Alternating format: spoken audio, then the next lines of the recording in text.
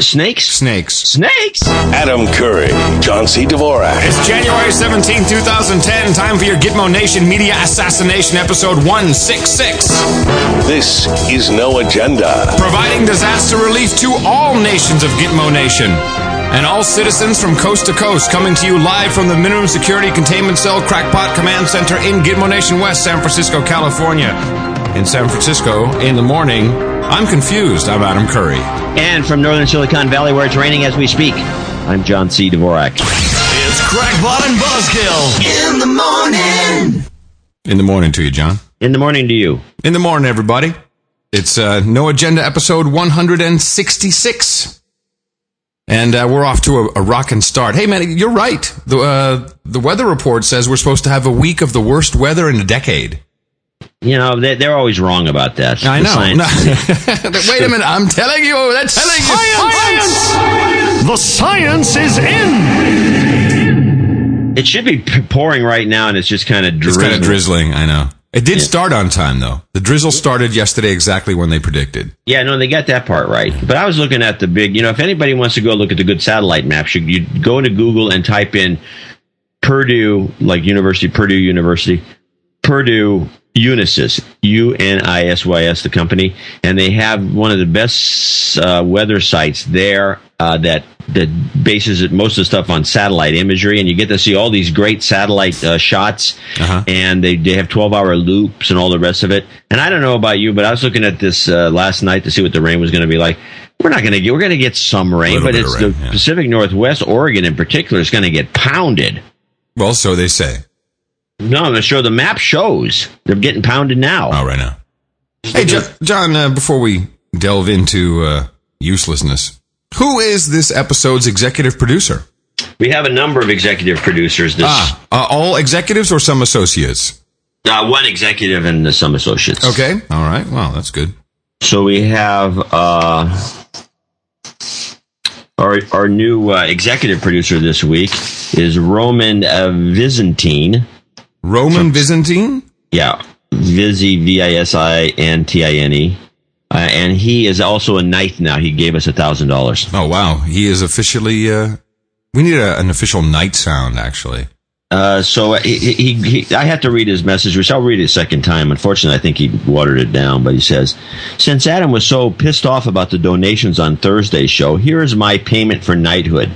I also signed up for the $5 a month plan. Suck it, Adam. Okay. Thank you. But then he put a smiley face next to it, which I thought watered down the whole thing. I didn't say that I was, or I wouldn't say I was pissed off. I was just disappointed and depressed. I don't think or is this an old note from a couple episodes ago when I was pissed off? No, this is you were irked.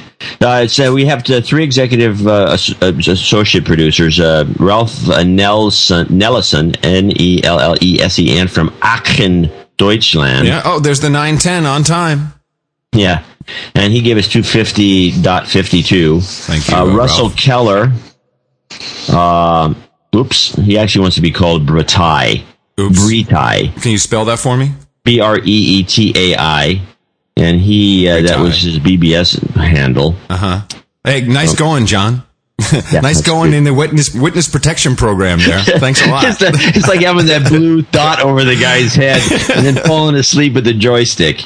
Yeah. Bretai, yes. Isn't that bad? And then who gave us $200, and then Oliver Judge gave us $250. He is in Canterbury.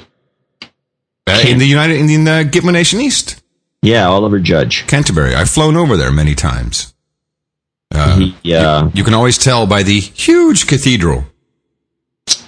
I don't know if I've ever been to. Where is? I have to think. It's near the east coast of Gitmo Nation. Yeah, I probably haven't been there. I tend to always go. Well, the cathedral is amazing, and it's well known, and it's a great landmark. You could be flying in mist and be like, oh, there it is. You can't miss it. Of course, if you're flying in mist and you see it, you're probably too close. Yeah, maybe. So whatever the case, thanks to our group of supporters. Well, let's not just say thanks, but first let's congratulate Roman Vicentine on not only being executive producer for this episode of No Agenda 166, but becoming an official Knight of the No Agenda Roundtable. We appreciate your donation. I will indeed suck it now, Roman, right after the show. And as you know, you can put this on your resume. It can get you work. It can get you gigs. It can get you hookers and blow in the right circles. And that also goes for our associate executive producers, Ralph Naleson, Gritai, and Oliver Judge. We highly appreciate it. Without you, this program wouldn't be possible at all. At all. Right. There's no difference, by the way, between executive producing an episode of No Agenda or Avatar. It's just as valuable. It's just as valuable. Yeah, it's a credit. It's exactly the same thing. We have, then there's a lot of message. For some reason this week, all of our donors, all sent a message with their donation. We have a lot of messages. So the donation, element of this particular, No Agenda show will be a little long. Okay. I'm glad you reminded me because I just have to set the timer. I just mentioned, James Cameron. Someone sent me a link. I saw that. And, the link was, James Cameron must be listening to No Agenda, as here's the quote. Hey, what's this banner that's popping up? Even if he doesn't take home a statue, referring to the Oscars, Avatar's $1.3 billion grosses are already making him feel like king of the world. This, of course, is in reference to him acting kind of like a dick on the last, when he won for, Titanic. Right. Let me put it this way, he says, all those naysayers, the nattering nabobs of negativity, the people who are saying the movie looks bad before they've seen anything, you have to learn to ignore them. So there you go. It's the nattering nabobs of negativity. Yeah, I don't think you got that from us. I don't know, man. I don't know. It's the amount of people tuning into this show is, I think, it's becoming, in my view, spectacular. Yeah, no, we have a lot of important people.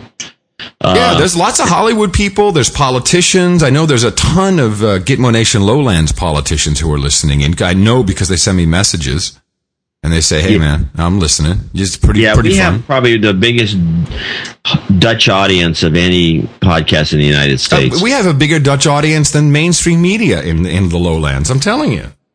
Yeah, we're knocking it out of the park there because the Dutch are so suppressed that they need to let some steam off, and this is the place they can do it. And of course, because we have a very simple formula, you know what it is. Our formula is this. We go out, we hit people in the mouth. I got some mouth hitting to do today. All right, start it off. Well, we guess we just have to start with Haiti. I would assume. Yeah, there's just nothing else. All right, I must have 15 different links in the show notes at noagendashow.com. A lot of which kind of come down to, what I'm feeling right now about all of this. First, I would like to say that, Can I try to guess what you might be feeling knowing you? Oh, sure, go ahead. You think that, the earthquake was created because we're sick of Haiti being such a backwater jerk-off place that we decided just to take the place over. That wasn't exactly what I was going to say. I'm going to separate it. I was going to keep the earthquake machine out of it for a moment, but since you bring it up, I did accurately predict the next earthquake would be in Iran, magnitude 5.0 yesterday in western Iran. So let's just leave that out of it for a second. But of course, this is being used as a friendly invasion, of the country of Haiti, which is half of the island of Hispaniola, which of course, houses the Dominican Republic right on the other side, who had no damage whatsoever, right? There was not even, I don't even know of any reports. I've heard of a report. I don't think a glass fell off the wall. Nothing happened over there because of course it was not a natural earthquake. But we'll just leave that to the side. Here's what I did, John. In cases like this, of course, you can't turn on the television without seeing something about Haiti. And here are the memes that I'm seeing, and here's the actual footage that is bothering me so much. So first of all, I see a lot of, and I think Fox News was doing most of this. This just goes to show we're not all assholes. We're there first. We're on the scene. We're Americans. We help people. There was a lot of that going on. But what bothered me the most is all I see is heroic rescue stories, and I have yet to see and then, by the way, there's now a super aircraft carrier is there. There's 5 other warships. We apparently have anywhere between 7 and I've been looking at the official government websites, between 7 and 10,000 military, either on the ships or on shore. That's very unclear.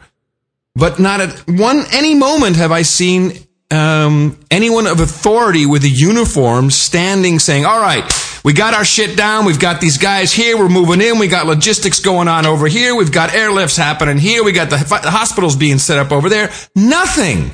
Not a single thing. All I see is news crews rescuing people. The big heroes, the news crews. And there's a million journalists there. But yeah, you think it was CBIT or something. Nothing. All I see is blue helmets, apparently Bolivian UN workers who were there, troops who were there already as peacekeepers. And then the weird stuff is, I was watching Anderson Cooper. We kind of stuck on that because Mickey thinks he's hot looking. And I gotta admit, he looks kind of hot in that. And he's like his army shirt. Yeah, he's very buff. Yeah, he's an attractive man. Vanderbilt. We should just call him Vanderbilt. Hey, back to the topic. Yeah. So Anderson Vanderbilt, so he's got Sanjay Gupta, who has a stethoscope around his neck, and he's in it. Why? Is Cooper going to have a heart attack? He's got a stethoscope around his neck. It was really weird, though, because yes, Anderson, I'm here in this hospital. There's 25 people who've been operated on, and officials came by and told all the doctors to leave, and now it's just me here, and I'm like, what? And it's like, there's really weird shit going on there. And by the way, as David Brooks pointed out in the New York Times, there's 10,000 aid organizations in Haiti already. And now we've got all this stuff piling on. Everybody's like, oh, help the Haitians, donate money. And I put my money into, and I'll tell you where in a minute, because there is some stuff I think is worth donating to. But I have a very, very, very bad feeling about all this. And if you look at the history of Haiti, and I'm sure you and I will get into some of that, this is just a hostile takeover. I'm sorry, a friendly hostile takeover. I think it's about time. Really? Well, I mean, there's some now that I think you or somebody has dug out. I mean, apparently, like Hillary's there. Why is Hillary there? This is an unsafe place to be, but Hillary's there. She's checking in on her investments in the place. No. Hillary has already mentioned, and that's in the show notes. She's already mentioned that she thinks that after we reform, you're hearing this word a lot. It's time for rescue, relief, and reform. This will be the meme, by the way. That's the meme, yeah. Reform. Northern Haiti will become a nice little resort. We haven't been able to get Cuba back, so we got no place, and all those islands that are all over the place. Not very few of them, the Virgin Islands maybe, which is a crap hole. None of these places are really owned by us. And Cuba seems to is getting bought up by the Canadians, and that's going to be their place where they're going to go. We don't have a place for rich Americans on the East Coast to go hang out. That's owned where that recycles the money back into the U.S. coffers. Right. We have Jamaica, but it's not good enough. Jamaica's not an American though; it's British, isn't it? Or no, it's independent. It's independent. It's West Indies. Yes, officially. Yeah. Well, we needed a good place to go hang out. That's for sure. Be new. Yeah. We have to build new, so we don't want to, I think there's some, I think the focus groups are looking at Cuba because, this is going to eventually be released, and they're going to say, I don't know about you, but I don't think, personally, I'd love to go to Cuba, and I, as a journalist, can actually go there legally. But, John, if you keep doing this show, you're going to Cuba, my friend. That little bit on the south tip there called Gitmo. And keep the show going. You get a free ticket. So I would like to go to Havana to see the old, falling apart buildings and the 57 Chevys that are still on the road and all that sort of thing. But that a focus group of people that typically go on vacation, they don't want any of that. No, of course they want not. New, clean, Mai Tais, pina coladas. That's what we want. A place to be, just a phony resort. And so this is what we're going to do. We're going to build a bunch of resorts in the northern part of Haiti. Yep. And well, what I'm waiting for is for someone to say, boy, it's really smart we didn't close Gitmo, otherwise we wouldn't have all those facilities nearby. I'm just waiting for that. Maybe that could happen. So there were already 400 Cuban doctors in Haiti working. I mean, people who don't know, and I think most of our audience probably does, but it's worth mentioning that Haiti, of course, was already a disaster before this happened. Certainly Port-au-Prince. And this has all been geopolitical. And actually, I was thinking about the Pat Robertson quote where he said, that Haiti signed a pact with the devil. He actually, metaphorically speaking, was not far from it, because the history of Haiti, and we occupied the place between 1915 and 1934. But I guess we couldn't get the tourist resort up and running fast enough. Haiti, I think our Marines built that Capitol building that fell over. Yeah, well, there you go. Quality. Good work. Yeah, Chinese steel. Pointed out, says where you got all these these. The Army is in there. All these different people are in there. Except for the Army Corps of Engineers. Yeah, which is the only group that makes any sense to be there. No, because you know what's going to come in. It's going to be KBR. It's going to be Halliburton, which is the same company, of course.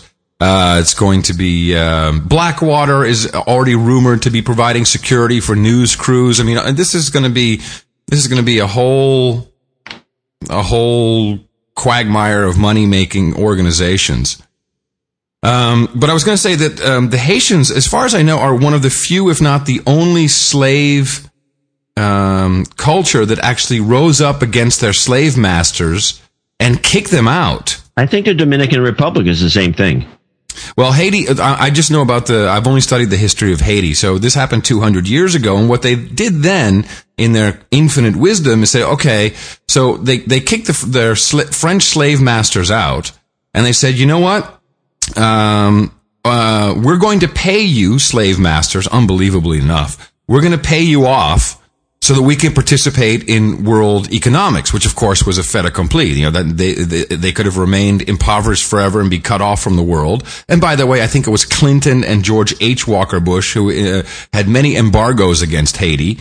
And now they're all, these douchebags are like, oh, we're all getting together. It's George W. and Obama and Clinton, and we're all for Haiti. These guys have already got their plots picked out up there in the north. They're already ready. They've got their home plans built. They've got the blueprints ready. Yeah, no, that's. I think. Well, we're on the topic of Robertson. You might want to play the Behar pieces. I was watching. I knew you were going to have this. I was watching because, of course, she's right in the middle of all the other channels, and you flip over to CNN. It's like, oh, jeez, Behar is talking about Haiti. She's a yenta. Comic. She's a yenta. This is the definition of a yenta. She's a stand-up comic who's decided to become a commentator, and she hasn't got the chops for it. And let me just play the first part of Behar 1, and then you can stop it as Robertson begins, but I can assure you... Robertson? Yeah, just Behar, just says Joy Behar. Okay. Yesterday, Pat Robertson said the people of Haiti are suffering because in the 1700s, they made a pact with the devil, and they've been cursed ever since. How does he know that? Did he speak to the devil? He must have some long-distance plan. Take a look. Stop. Okay. We could go on and play the Pat Robertson clip. Well, we might as well, because not everyone, we do have new listeners. Not everyone has heard this that we played on the last show. Okay. But the point is, we already deconstructed what he was saying right here on the show. What I want to mention here is that out of the blue, because as you know, I've gotten into a beef over some quotes that where I was misquoted. Out of the blue, because she's such a genius, Pat Robertson specifically says Napoleon III Napoleon III's reign of power was pretty much around 1860. She specifically said the 1700s. Does she think that Napoleon III was in the 1700s, or is she mixing up her Napoleons, or what is she? She's, as far as she knows, Napoleon it's a brandy. It's a cognac.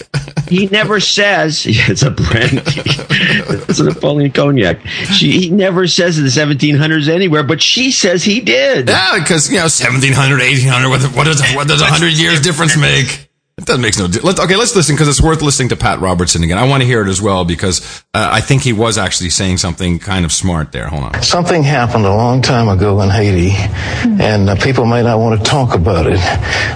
By the way, that's the smart way to do it. Just say, a long time ago. I'm going to do that myself. It's a long time ago. He isolates it. Yeah, he does. Under the heel of the French, Napoleon III and whatever. And they got together and swore a pact to the devil. They said, we will serve you if you'll get us free from the French. It's a true story. And so the devil said, okay, it's a deal. Ever since, they have been cursed by one thing after the other. True story, yeah. With me now to discuss is Arianna Huffington, co-founder and managing editor of the HuffingtonPost.com. Oh, you should have texted me, man. I would have loved to have seen this. Have those two on at the same time? That's fantastic. It's actually worse. It gets worse. Let me listen to this. Ari Melber. I cut it off. I don't really play much. Well, go ahead. Just a little bit. Just to hear her. I just want to hear her go, oh, Joy. Correspondent with The Nation, and Frank Schaeffer, author of Patience with God, Faith for People Who Don't Like Religion. Welcome. Arianna, are you horrified by these remarks from Robertson? Well, you know what, Joy? Andy Borovitz said it best in a blog post on the Huffington Post today. He said that God... Boy, she gets her plugs in early, doesn't she? Oh, yeah, right off the bat. She's good at that. Considers Pat Robertson a public relations nightmare. And she thinks that he's... Boy, that's so smart, Arianna. You're so intellectual. In a way, the metaphor is right, and actually I would say the devil in this case would be the IMF, who, by the way, has offered another $65 million, I think it's $65 million loan, but only if minimum wages are, it's always been about minimum wage in Haiti, if those are frozen or busted up, and electricity prices can go up. This is all the caveats they've got on the loan. It's the fine print. Well, that's the new devil. Yeah. So, okay, so we'll just assume but anyway, now here's what's funnier. You've got to play the next Behar clip, because she's asking around the horn and she's just flabbergasted that this guy, but here's the thing that really gets me. The next comment made by this guy from The Nation just galled me. Oh, is this douchebag who, he knows everything, right? Oh, so does Behar. No, but this guy's work. Together, they're like Yenta and Yatka. Hold on, let's go. Feminists, and gays. Oh, well, that's the show right there. But when he says true story... No, but Pat Robertson agreed with him. Oh, yeah, they agreed with each other.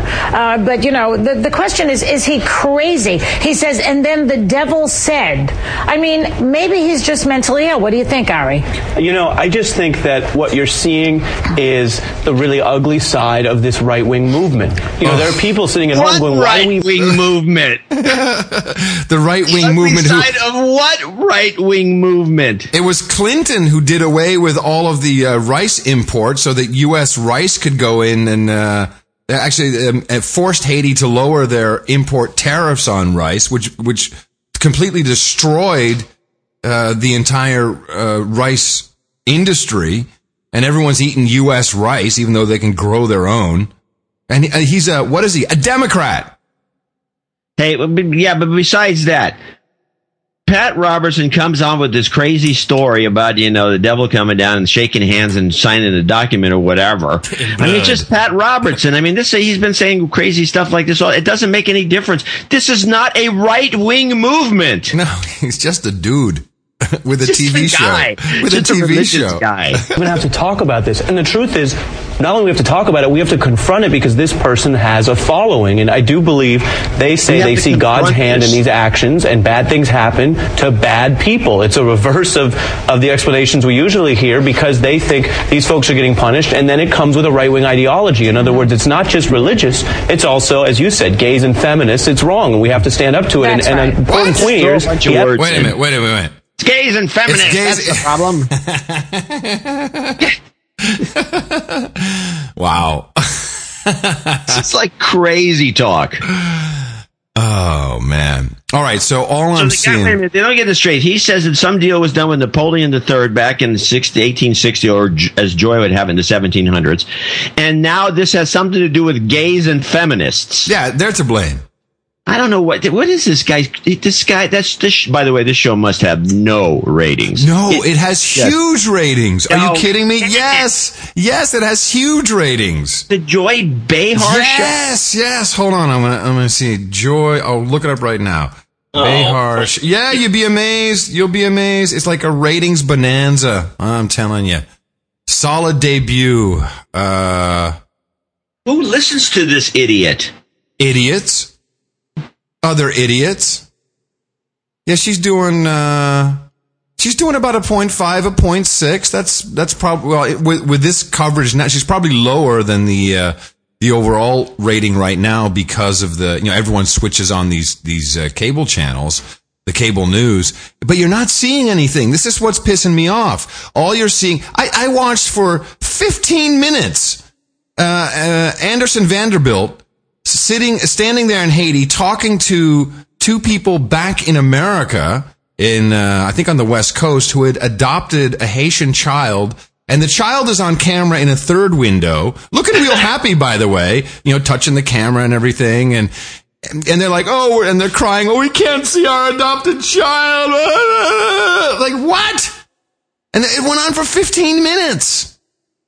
And it was like, how do you feel now knowing that you can't visit your child? The child is great. The orphanage was destroyed. I mean, I'm not saying this isn't a huge problem, but it's like, move on already. And then, Well, I got a topper. So, if you want to, I think the absolute best coverage, which actually my son JC and I both watched this at the same time and just fell out of our chairs when we heard this line. Democracy Now! Okay. They didn't, instead of putting people on the street, play the Democracy Now! Clip. This is their coverage of Haiti. From Kim Ives from Brooklyn, who is a journalist with the newspaper Haiti Liberté. Kim, can you read us some of the tweets that you're getting right now from Haiti? Most of the tweets have been coming from Richard Morse, a musician and manager of the Olofsson Hotel, the historic Olofsson Hotel in Port-au-Prince. He has been keeping people abreast, talking about the buildings falling down. If the Montana Hotel and Hotel Christopher are gone, I don't know where the UN leadership is. That was 28 minutes ago. Hotel Christopher. Wait a minute, so they've got a guy in Brooklyn reading the tweets. Reading the tweets that anybody could read. And this is news. Oh, my goodness. So tell us, what tweets have you received lately? Let's go around the table. Who are you your tweets from? Who are you following? This is crap. So, immediately, there's lots of organizations who, you can text a number and then money will be deducted or will be added onto your phone bill, which, by the way, I don't think is a really good way to do it because the money actually doesn't start to flow until you pay your bill. And a lot of people, of course, will dispute that, and that's always a messed up. But Wyclef Jean, he was right up there in the front. He got in real quick with his charity, and a lot of people were tweeting about that. Then AP releases a report. You've always got to question where this comes from, but groups that vet charities are raising doubts about the organization backed by Haitian-born rapper. He's a little more than a rapper, by the way. Wyclef Jean. Questioning its accounting practices and ability to function. So there's this, they got in pretty deep. It's questionable, says Art Taylor, president and chief executive of the Better Business Bureau's Wise Giving Alliance based in Arlington, Virginia, home of the spooks. Yep. Taylor reviewed IRS tax returns for the organization, also known as the Yele Haiti Foundation, from 2005 to 2007. So this guy, like, within seconds, he's like, hey, I've got to go check the IRS records. Red flags all over the place. And you should read the article. This had to be set up in advance. Totally. There's no way you get to a story like that so quickly. No, and this came out on... So obviously this came out on Friday, John. Friday they were already saying... because you know what it is? A lot of these things are scams. Yeah, and they're probably somebody that already knows they're a scam. They're just waiting for some opportunity to blow this story out. And because you don't develop a story like that this quickly. It's just not humanly possible. No, I mean, and he's going all the way back to 2005, and the smoking gun is involved in this story as well. Yeah, the smoking gun was a triggering mechanism for the story's release, and it makes me wonder now about what purpose does the smoking gun actually serve to the community at large, and specifically the intelligence community. Yeah, exactly. Well, bottom line, I would have to say that first and foremost, this is of course a horrible disaster, a humanitarian disaster, but it's being misused for two main purposes. One, with the meme that, America is great. We're the ones there. We're helping everybody out. Stop calling us imperialists. And two, it is totally being used as a means for a takeover, complete takeover. Yeah, no doubt about it. I think it's about time.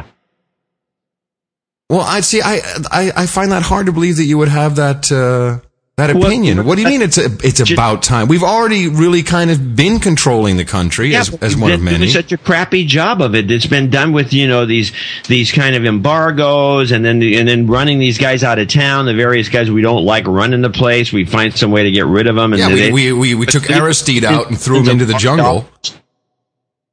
Aristide's got like $1 billion of our dollars. Those other guys, the Duvaliers or whatever they are, by Baby Doc, Papa Doc, those two idiots, they walked out with millions and billions. And, so it's... So you're saying this is a good thing? So yeah.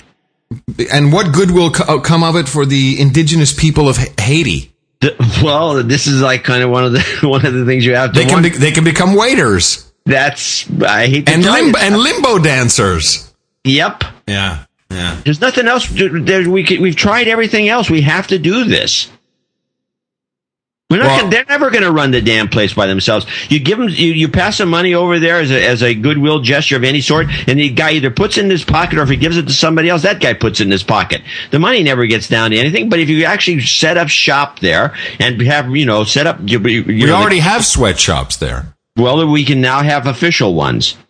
Someone in the control over the sweatshops. At least we can make them so they're safer. I mean, I think it will improve the situation. I think 20 years from now, you're going to look back at Haiti as some sort of miracle. Interesting thesis. Well, okay. So it's an imperialistic concept. Yeah, it is. It kind of, you think? But they do it, but it's being done so slick. I mean, you've observed it yourself. Yeah. The Clintons are in on the deal. Everyone's Bushes are in on the deal. They're going to own the property up in the northern part that's going to be replaced what Cuba was going to be. Here's another one. Casinos. Yeah, casinos open up all over the place, and it's going to benefit the people. It's already a tax haven, right? It's already a lot of... Yeah, it's a big tax haven. Yeah, that makes a lot of sense. Oh, you know what? You know what? In a way, you're right. It's a lot closer by than Paraguay. Yeah, it's closer than Paraguay, and it's a good jumping off spot to Paraguay if you have to get out of town. Notice they didn't have the earthquake machine wreck the airport. That still kind of works.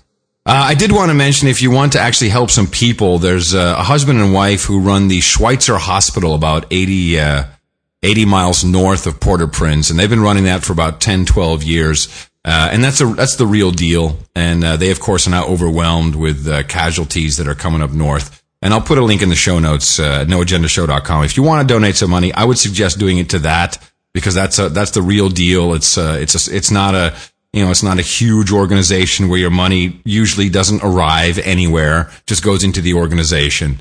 And they've got a little PayPal account set up. So I handed some bucks over to them. I thought that would be good. That came through my cousin Lucy. And she's right on board with me. She's like, dude, we've been screwing that country for so long. But yeah, it's and the news organizations were definitely in one way or another in on the deal. They're embedded. If you look at the department, all the DOD or the DHS websites, it was like a lottery. Like, we have 20 seats available on the next C-130 heading over there. Call this number and get your seat now. It was like last minute travel tickets. So everyone's jumping on board. Every country in the world has their embedded journalists. Embedded in what? Because I don't see any uniforms other than a couple of blue helmets. But the coverage is literally, I'm seeing the same footage over and over again. Yeah. I'm seeing, and this is what I don't understand. I don't even see any camcorder stuff. Or some people with their little handheld with phones. No. But what freaks me out is you'll have these interviews, and it's like a mother and twin sons.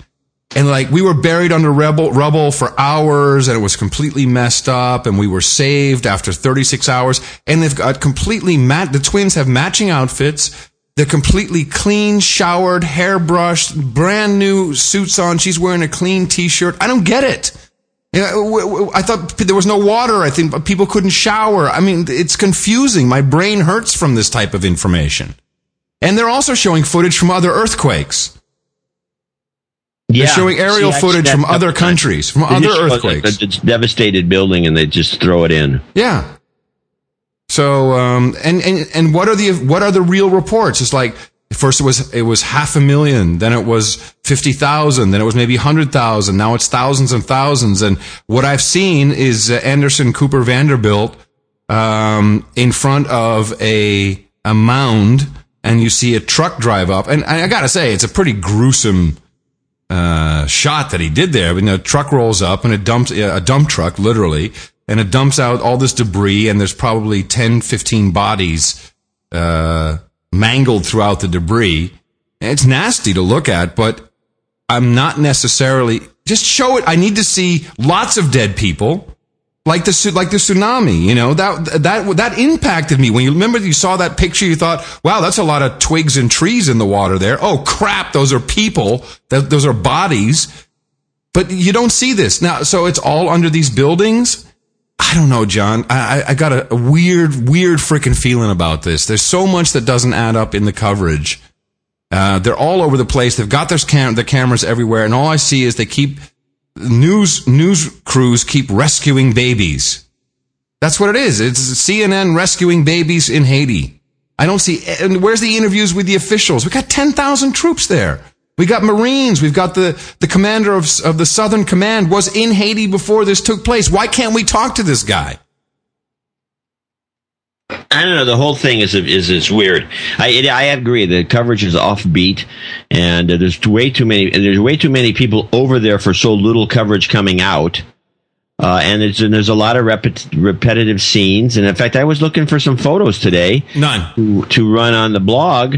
And looking for some slideshows or anything, and with all these, the ease of transmitting this stuff. I mean, there's satellite phones that could be bouncing images easy, back to New York. It should have happened days ago, and I'm not seeing anything that's There's some series of footage I saw with showing a few guys walking down the street with machetes and pushing people aside, punks. So some of that, and then there's a couple of scenes of one long street with people walking up and down it with, I don't know. The whole thing is rather baffling. And there's not a lot of, where's all the fires there should be? Usually when there's an earthquake, there's no fires. The Heritage Foundation published this little ditty. You want to just give a quick background on the Heritage Foundation, John? The Heritage Foundation is the leading right-wing think tank in the world.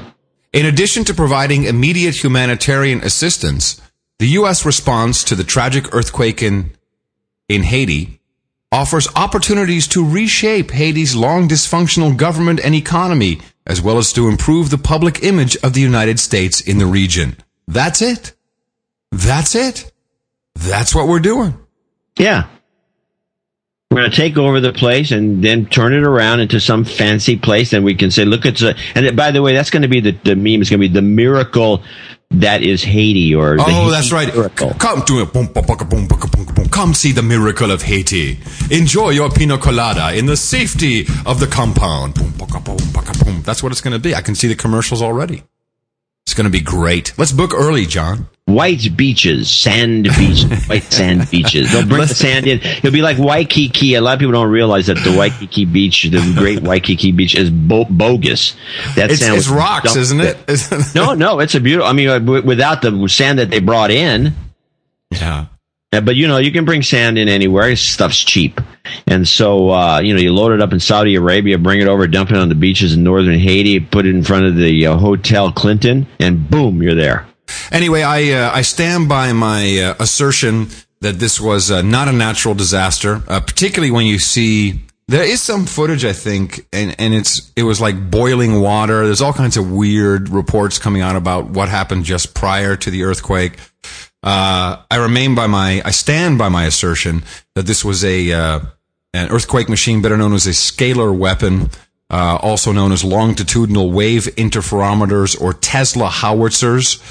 This has been talked about. The Russians, even Khrushchev talked about this 40 years ago when he said, "We have a new weapon. It's fantastic. It could wipe out all life on Earth." And I've put a couple of links in the show notes if you just want to read up on that. The technology is real. The technology has been around for almost 100 years. And you've got to question where this is being used. And I find this an amazing occurrence. I find it phenomenal that nothing has happened in the Dominican Republic. Nothing. It's the same island. Yeah, it's just there's a mountain range between the two countries. Right. And as I predicted, the next earthquakes will be in Iran, and already that's happening, a 5.0 yesterday, and there will be more. No, that was in Venezuela, wasn't it? No, yeah, yesterday, 5.0 Western Iran. I thought there was a Venezuelan earthquake too. Oh, that'd be a good place. There's another target if you think. But it's all targeted. It really is. This is HAARP. This is what's going on. This is how it works. Yeah, go ahead. I mean, I'm not going to. I mean, there's a lot of people, in fact, including the left-wing nutters, the ones that go way off the end. Are you calling me a nutter? Did I say that? I said left-wing nutters. Including. Yeah, all right. Who say what? This is an earthquake machine? Well, I mean, Naomi Klein apparently is like one of them, and she is like one of the worst. And all she does is she's Canadian, Oh, is she now? Yeah, that's right. I did know that, but she's in there with the Thom Hartman as the left wing nutters and Thom and the Canadian. They should do it. Everybody, it's Thom and the Canadian in the morning. How you doing? That'd be pretty good. And then my favorite was, and this was great from Gitmo Nation Lowlands. Love this one. A politician from I believe the Dutch Labour Party, Chantal Gillard, tweeted out, "If we don't act now, we'll have many more natural disasters like Haiti." Science! And of course she did this in Dutch. And we don't act now. What is that supposed to? What are we supposed to do? And literally, I am translating on the fly. If we do not act now, disasters like the one that just took place in Haiti will continue to happen. We have to attack climate change now and save the coast of the islands. The science is in. But what was great was, although this gets a very small mention in the mainstream media, the Twitter sphere was like, people were just like the funniest shit. It was like entertainment. I had to follow this woman just for the entertainment value alone. People were slamming her so hard. It was fantastic. But of course, Danny Glover said more or less the same thing. Yeah. Although it was taken way out of context. When I actually saw what he said, it was like, reminds me that, that Joy Behar again going off on Rush Limbaugh. What is he, a climate expert? He says there's no blah, blah, blah. And, what is Danny Glover, a climate expert? I mean, what's he got to do with it? Who cares? Yeah. It's climate change. It got nothing to do with this earthquake? No, it's the scalar weapons. Please. Go that far, but it's definitely weird that you'd have an earthquake there now. Yeah, first one in at least 100 years, conservatively, and certainly 200. But it is weird, and just the whole thing is weird. But of course, it's a ring of fire where most of the action takes place due to the nature of the tectonic plates. And the ring of fire, of course, is the Pacific Rim, and where all the volcanoes and earthquakes mostly occur. And then they have something like this in the middle of nowheresville. Just is odd, especially a whopper like that. Anyway, of course, what we have to be, and I say this to all of our No Agenda listeners / producers, we have to be very, very diligent in times like these, because when this is going on and the news media is all focused on saving babies, that's when other shit takes place that is not reported on.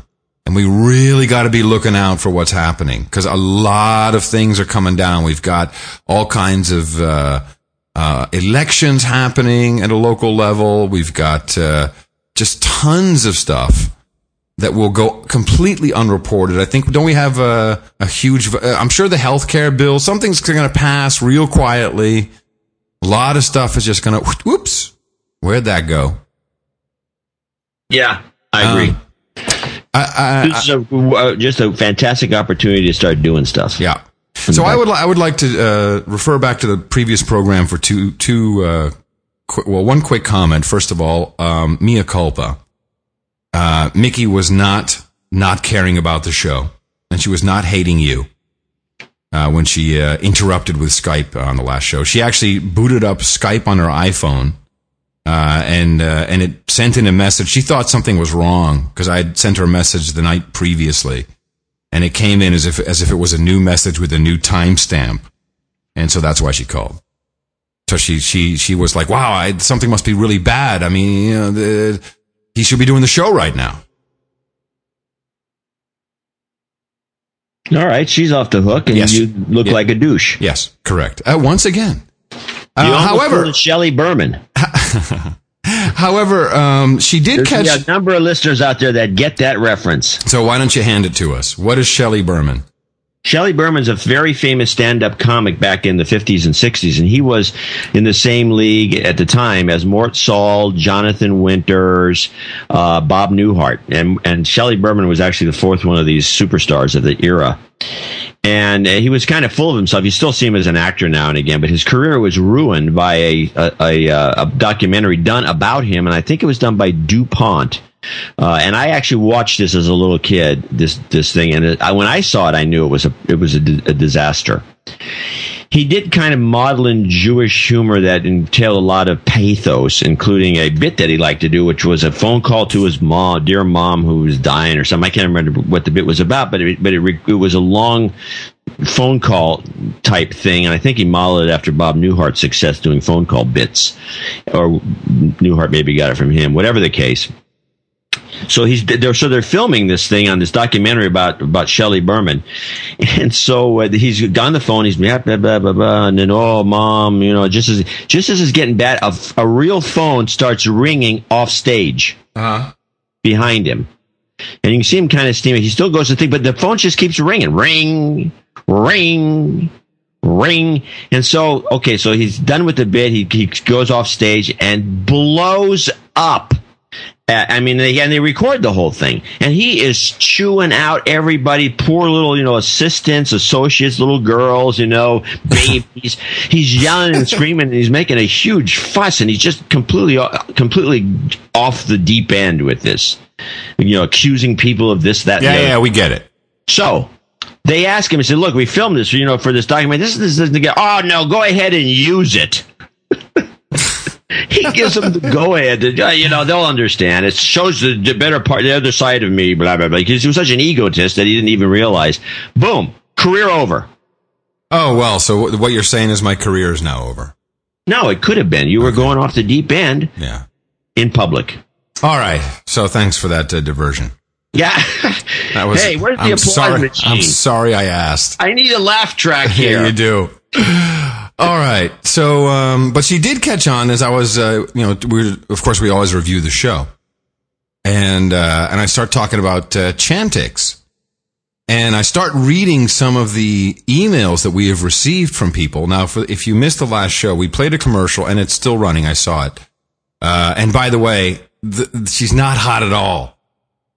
The mom who's taking the Chantix in the commercial. I never said she was hot. You said you'd think she was hot. I don't think so. I said you'd think she was hot. Yeah, not. Just say no. That was a guess. I was wrong. Bad guess. Real bad. Insultingly so.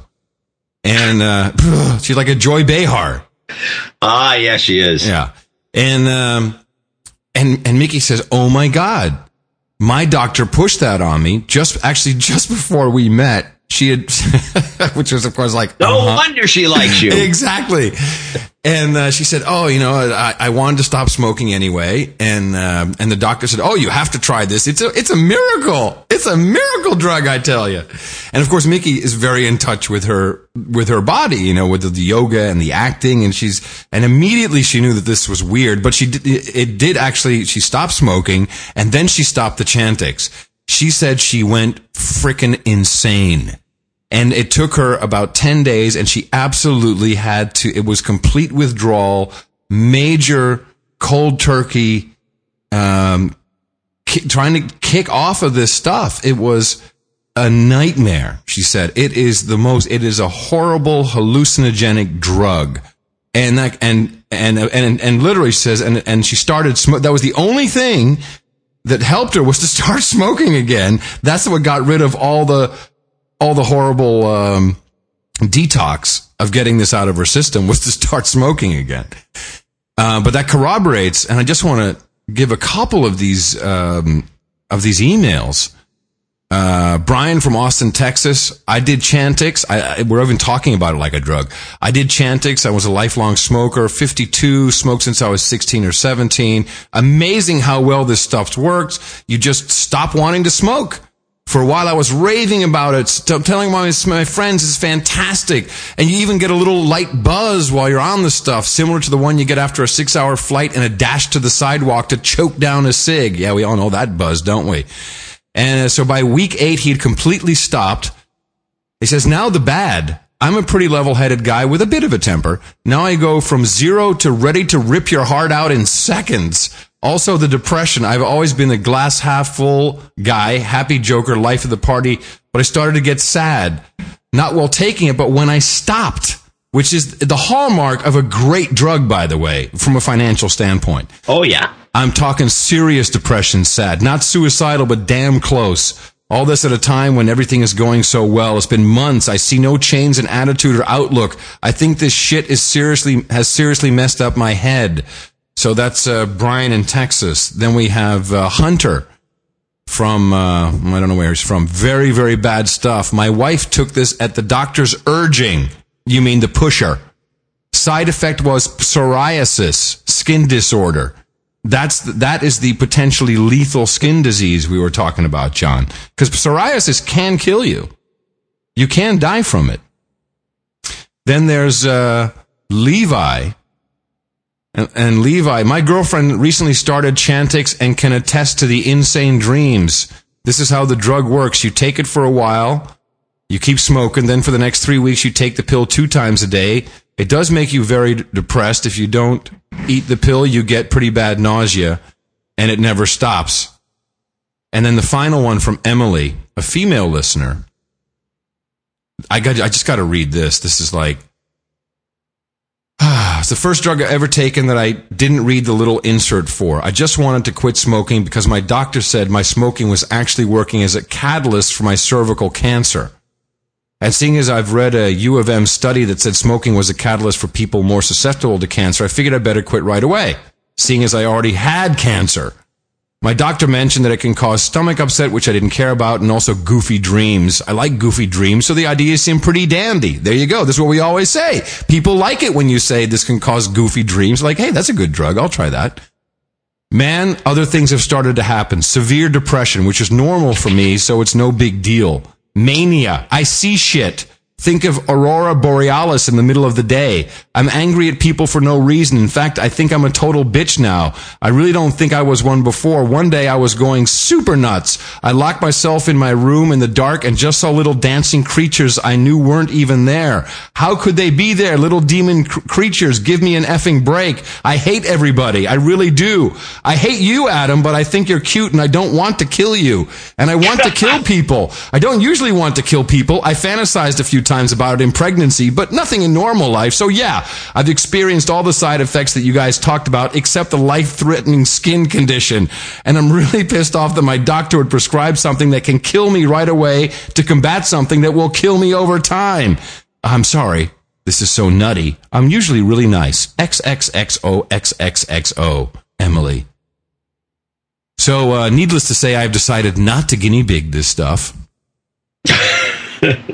My God, it's amazing. I'm sure that after reading those 4 letters, you'll probably get another dozen. What's amazing to me is that a doctor would push this crap. But they're pushing everything. They're getting paid to push it. It is a legal drug trade. It is and this is a perfect drug. It's a great one. You can't stop it. If you stop, then you go nuts. Well, this is like heroin, cocaine, crack. This is what it is. This is a great drug. How does this stuff ever get approved by the FDA? Well, the same. Where is the FDA in this world? Whatever happened to them? Well, these are the same guys that when Rumsfeld got what's the sweetener? Aspartame. Yeah, the FDA kept refusing it until the first Bush administration got in, and then Rumsfeld got in, and boom, new guy at the FDA, boom, done. It's all over. And who do we have now at the FDA? The former consultant for Burger King? Peggy? Is her name? Peggy? Yeah, some woman. I saw her giving testimony on C-SPAN the other day. I said, why is this woman the head of the FDA? She's just an obvious apologist for corruption. Her husband is in the pharmaceutical business, I believe, because she is a neighbor of Cousin Lucy. And they're loaded, like super duper loaded rich. And she couldn't decide whether she wanted to be on the local PTA or the FDA. It has 3 letters, ends in an A. It'll be just as fun to do.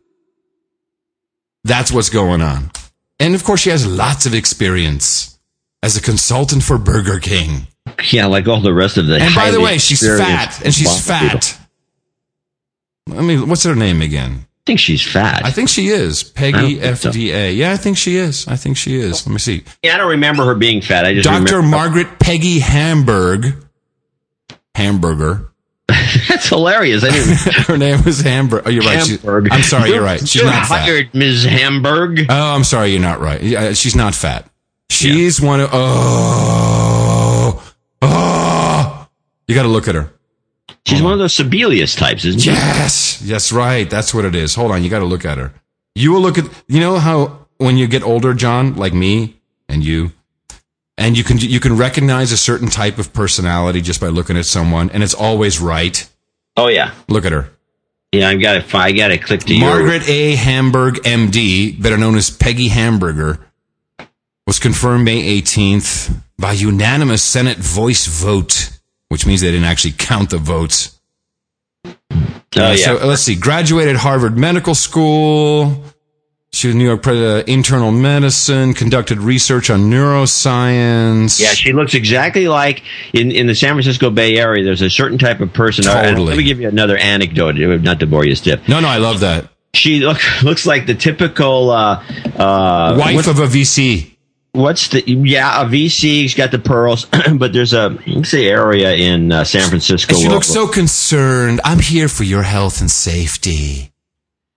What's the area? It's not Nob Hill. It's Pacific Heights. Pacific Heights, yeah. She's a classic Pacific Heights dingbat. And I always remember one time I was at some event that was down on the marina, and there was a military group there, and there's a woman looks just like this, walking her chihuahua along the grass, and she goes up to this big Marine sergeant. He has a bunch of equipment that he's showing off, and she says, "Oh, what is that?" And the guy says, it's an anti-personnel mine. And she says, oh, really? I have a friend who works in personnel. And then she walks off. Oh, my God. Hamburg's mother, Beatrix, was the first African... Oh, she's half black. I don't see any evidence of that. No, she could be like more Creole with the freckles and everything. Mm-hmm. Hamburg's mother, Beatrix, was the first African-American woman to attend Vassar College and earn a degree from Yale University School of Medicine. Her father, David, had a career in academic medicine and mental illness research, public policy, and philanthropic leadership. Sounds like a think tanker. She's married to, here it is, artificial intelligence researcher Peter Fitzhugh-Brown. I thought the guy is loaded, though.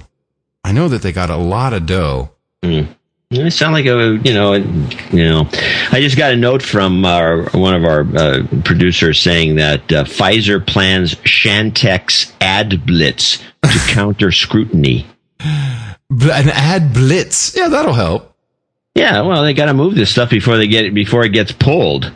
But it is amazing. They just tell you right out there, this is what it's going to do. And you know what? It does it all. It does all that bad stuff. It absolutely does it. Yeah, they're not lying to you. It comes through on the promises, but how in the hell that can actually be pushed upon the public, by these doctors who are clearly being paid to push it. It's a legal drug system. It's completely legal. It's awesome. And you know what, John? We're not in the game. Nope. We're not in the game. Serving a higher cause. Hell yeah. On that note, Brother Dvorak, in the morning to you. Well, in the morning to you. So we're going to go over some of the people that gave us money for the last few days, and this is going to take a while because everybody seems to have left a note. Yeah, it's not like all those. We were off to a very poor start of 2010. Yeah, but at least the people who sent in money had something to say, which is kind of nice, I think. If it's dumb, don't say it. Well, let me run off. Well, I'm going to be judicious, but let me run off the people who gave us $50 to $100 just casually. Eric Henderson, South San Francisco. Ron Dick Vital, Ron Vital in Haverton, Pennsylvania, who runs thepodcouple.com. Go check it out. That sounds like a wife swapping show. PODD couple. PODD couple.com. And then we have in Vianen, Netherlands. Is it Vianen? Vianen? Vianen. That's right, south of Utrecht. And this is on behalf of my son Hugo Y.S. Brand. IJsbrand. Pieters. Pieters? Peters. Huh? I'd love to hear you butcher that one, John. Good job, my friend. Success. And it's actually, the woman is Mikey, M-A-A-I-K-E. Micah Boelsma, B-O-E-L-S-M-A. Boelsma. Okay, I got that. All right. Hey, John, just say this. Lik me reet.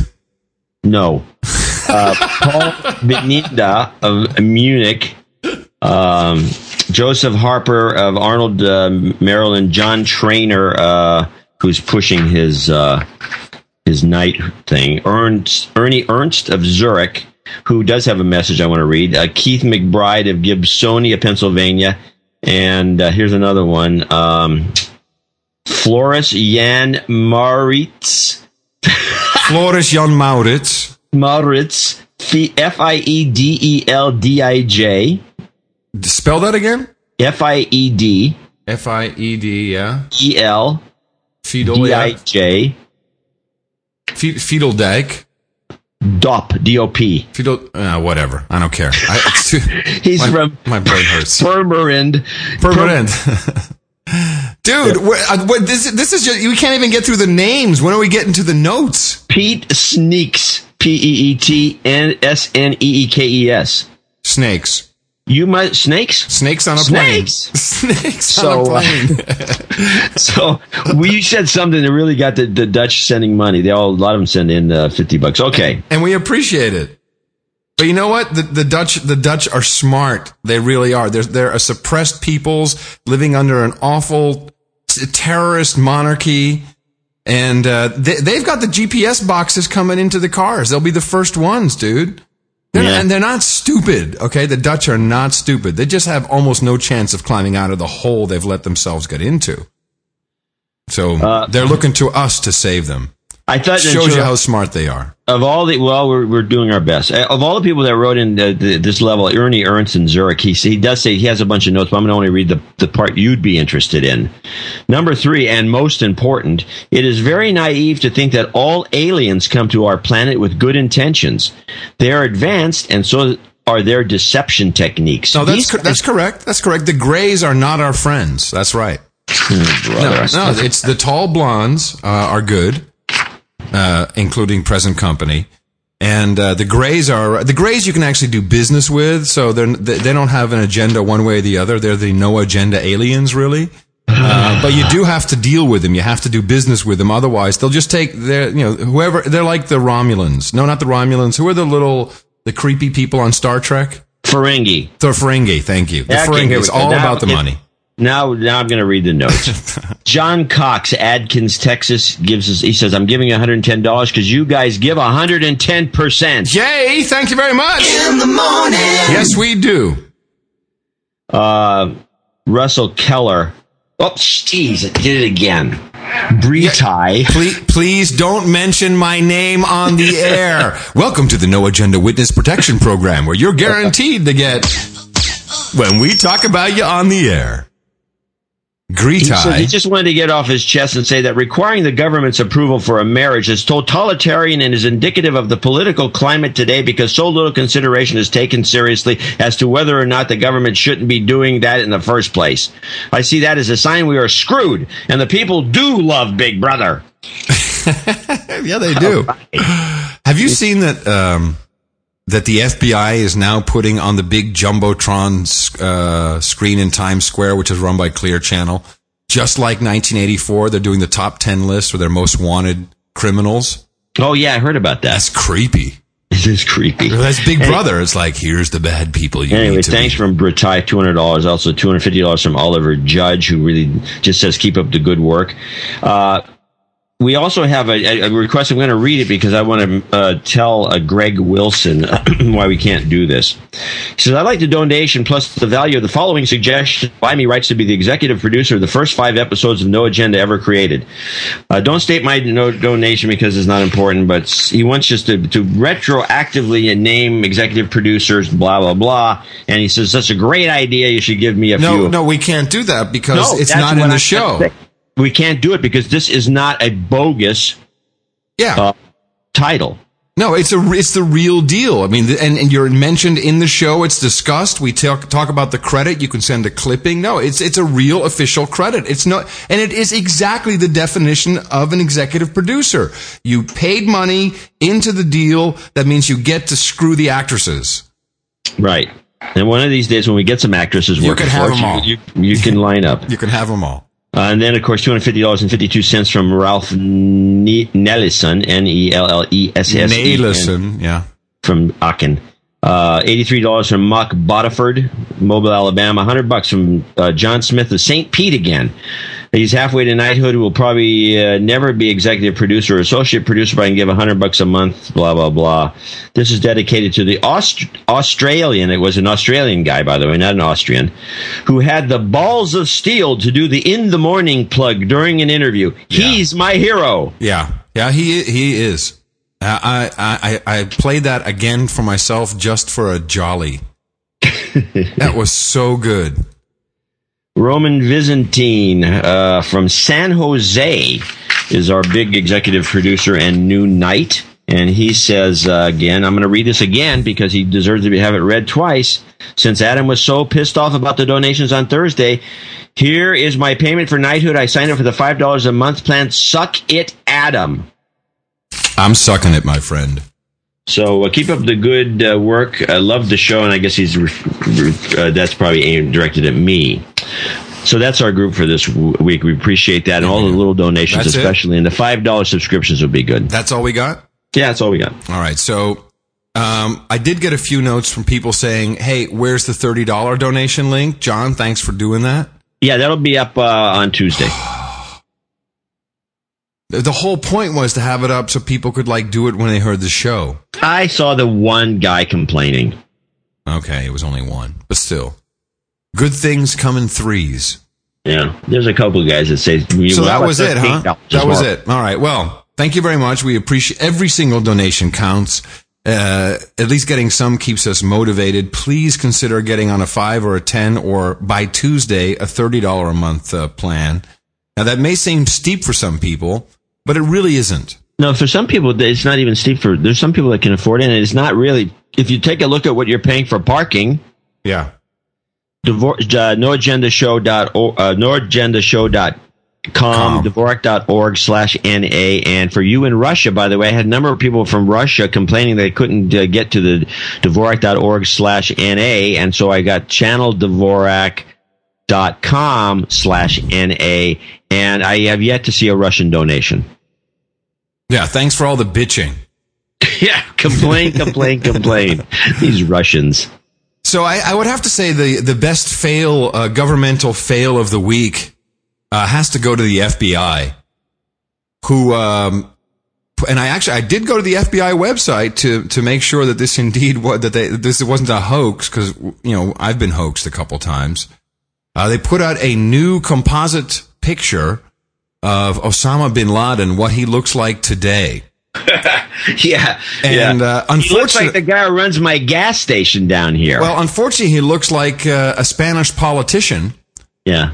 I'm sure you saw this, John. You must have blogged it. So they actually took a picture of, by the way, an anti-New World Order politician. Coincidentally? Coincidence? I think not. And they morphed his picture with Osama bin Laden's, and it's very obvious when you see the hairline and even the eyes and the nose. All the links are in the show notes at noagendashow.com under the heading Ministry of Truth. And, of course, it's got no real play anywhere. But, wow. I mean, this tells you a couple things. One, composite pictures are bogus. That's lame. They have no technology. Oh, we had all, it's like CSI Miami. We have put together a new composite. This is what, with aging techniques and all of our sophisticated algorithms, this is what he looks like today. No, they just took two pictures. They took a picture of a guy they hated already and morphed it in Photoshop. That's unbelievable. That has to tell you something about, and by the way, have you looked at the top 10 most wanted?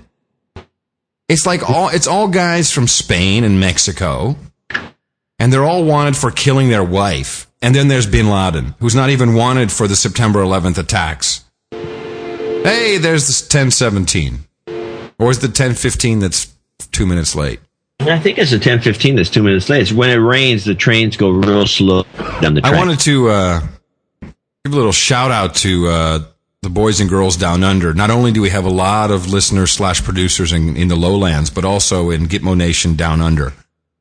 I guess this is kind of a tradition. Every year they have one of the Australian rules footballers, which isn't quite the same as rugby, I think. No, it's a much more complicated game. It's actually quite highly entertaining. It's Australia in general is entertaining. And by the way, I'm going. John, you and I are going. We're going to Australia. This year. We should just go. Are you game, right? Yeah, I've always wanted to go to Australia, as long as I don't have to go to Perth. Perth is beautiful. And prostitution is legal in Sydney. Yeah. Let's go this weekend. So they have the Lamb Council, because they got a lot of lambs, a lot of sheep, a lot of lambs, and they want people to eat it because it's good food. So they get one of these Australian rules football players, and they made a commercial. I just want to play the commercial because it's kind of funny. It gets really good at the end. And so the guy's obviously reading from a script, but it's a beautiful fake set, I presume. It's looking like the United Nations, Big Brother-esque, and he's got big screens up on the wall of him, and he's doing this speech. And he wants the United Nations to declare January 26th as International Australia Day in his so-called 2010 address. But I really like some of the memes he's pushing out there. My fellow Australians, and the rest of you, mankind is facing a pandemic that threatens its very existence. Un-Australianism. As a planet, we're not eating enough lamb. Little Shi Yu Jung Warren, Double Yong, Tam De Kwai. So he's in Chinese, he says, for example, 1 billion Chinese people not eating chops with their chopsticks. Chuyang Pai. Consequently, un-Australian behaviour is rife worldwide. In my own region, rugby league teams touring New Zealand would do a lot better if they shared lamb cutlets in their hotel rooms instead of what's on offer at the pub. And why can't English speakers pronounce Turkey properly? Fancy calling a proud nation Turkey. What a load of Istanbul. People of the world. It's time to focus on what truly unites us. Lamb. What do Iraq and Barack have in common? Iraq in their name. Is there anyone in the Middle East who doesn't love a lamb feast? We could revive peace talks and bring everyone back to the table by renaming the holy city Jerusalem. And as anyone that's had a curry in Pakistan knows, Islamabad? Of course it bloody well isn't. So the message is clear. Our world would be a better place if we were more Australian. If we all came together as mates over a lamb barbie, just like we do down under. Which is why I'm asking the United Nations to declare January the 26th International Australia Day. A day when every citizen of the world throws some chops on the grill and proudly proclaims, Ich bin ein Barbecuer. That should just about get me the Nobel Peace Prize next year. So don't be un-Australian. Eat lamb on International Australia Day. You know it makes sense. I'm Sam Kekovich. I think that's good. It is pretty funny. I like Lots of puns. Islamabad? I bloody well think not. This is what I mean. We got to go there, man. This is humor. I'm glad this stuff can still make it on the air. In America, it would be like, oh, you can't do that. You can't say that about these countries. Jerusalem. Oh, you Zionist. Yes, Jerusalem. So, we were... It's racist, man. That's racist. It's racist, dude. Totally racist. So, of course, we were way ahead of the curb. We're ahead of the curb, too, I can tell you right now. That's it. We are ahead of the curb. So, now reports are coming out all over the world. In fact, I got this report from Pakistan that there is a lot more tungsten fake gold than we have ever could have imagined. Yeah. Apparently in the Bank of England, in Fort Knox, and this all kind of started with the gold that the Chinese received in 2009, and they did a little test on it. You know, you got to test your dope, and they said, okay, we're sending this back. Because it was just tungsten with a little bit of gold on the outside, which still, you know, a tungsten gold bar still costs, I guess, like $30,000 or $40,000 to put together. But that's a hell of a lot better than the $400,000 that it should be. Or actually, it's more now. Gold bar sells. Okay, but here's what's interesting. There was an article in late January 2004. In the, I think it must have been the New York Post. District Attorney investigating NYMEX executive. This is February 2nd, 2004. A top executive at the New York Mercantile Exchange is being investigated by the Manhattan District Attorney. Sources close to the exchange said that Stuart Smith, I love this name because you can Google that. You're going to get 1 million people except this guy. It's an impossible name to Google. Yep. Senior Vice President of Operations at the exchange was served with a search warrant by the District Attorney's office last week. Details of the investigation have not been disclosed, but a NYMEX spokeswoman said it was unrelated to any of the exchange markets. She declined to comment, blah, blah, blah, blah. The officers of the Senior Vice President of Operations, NYMEX, is exactly, of course, where you'd go to find the records of every gold bar. They're all stamped. Thank you, darling. They all have a physical number, and this is how they're all... These are the guys that track the gold bars, and they have to keep these records. So they show, you know, this is... You can track every single bar of gold. Now, the guy resigned, and no one has heard from him since. Okay? Coincidence? I think not. That's interesting. Yes. Now, April 14th, 2004, a few months later, from Reuters, N.M. Rothschild & Sons Limited, the London-based unit of investment bank Rothschild, has announced it will withdraw from trading commodities, including gold, in London as it reviews its operations. So why did the Rothschild get out of gold 2 months after that investigation because they didn't want to have anything to do with it. They're like, we're getting out of this. This is a mess. It's all going to come. It's going to blow up. People are going to figure this shit out. We don't want any part of it. They got out in 2004. Good for them. Very, very smart. So, I think that, you know what? Maybe it would just be fun because we've got this whole end the Fed movement. Perhaps the thing to do really is to say, you know what? Forget the trillions of dollars that you won't tell us who you sent it to. You know, the offshore banks. And of course the poor Bloomberg reporter who sued the Federal Reserve over this information died mysteriously of a mysterious disease. Guy was 6'9", huge, athletic, fun guy. So forget about that. We don't care. My advice to reporters getting involved in stories like this: just collect tweets and read them on the air. You too can make a paycheck. I think we should just check the gold. You know, this is another thing. They always say, sure, you can check the gold. Make an appointment. So I think we should check the gold, but not just look at it physically, but we've got to test it. We've got to drill holes in it. We've got to see if there's tungsten in there. And I think no one can stop that. There would be outrage if people said, we just want to see our gold. This has happened before, I believe. And they sent a whole bunch of shills in. Good idea. You know, this is the way to stretch the budget.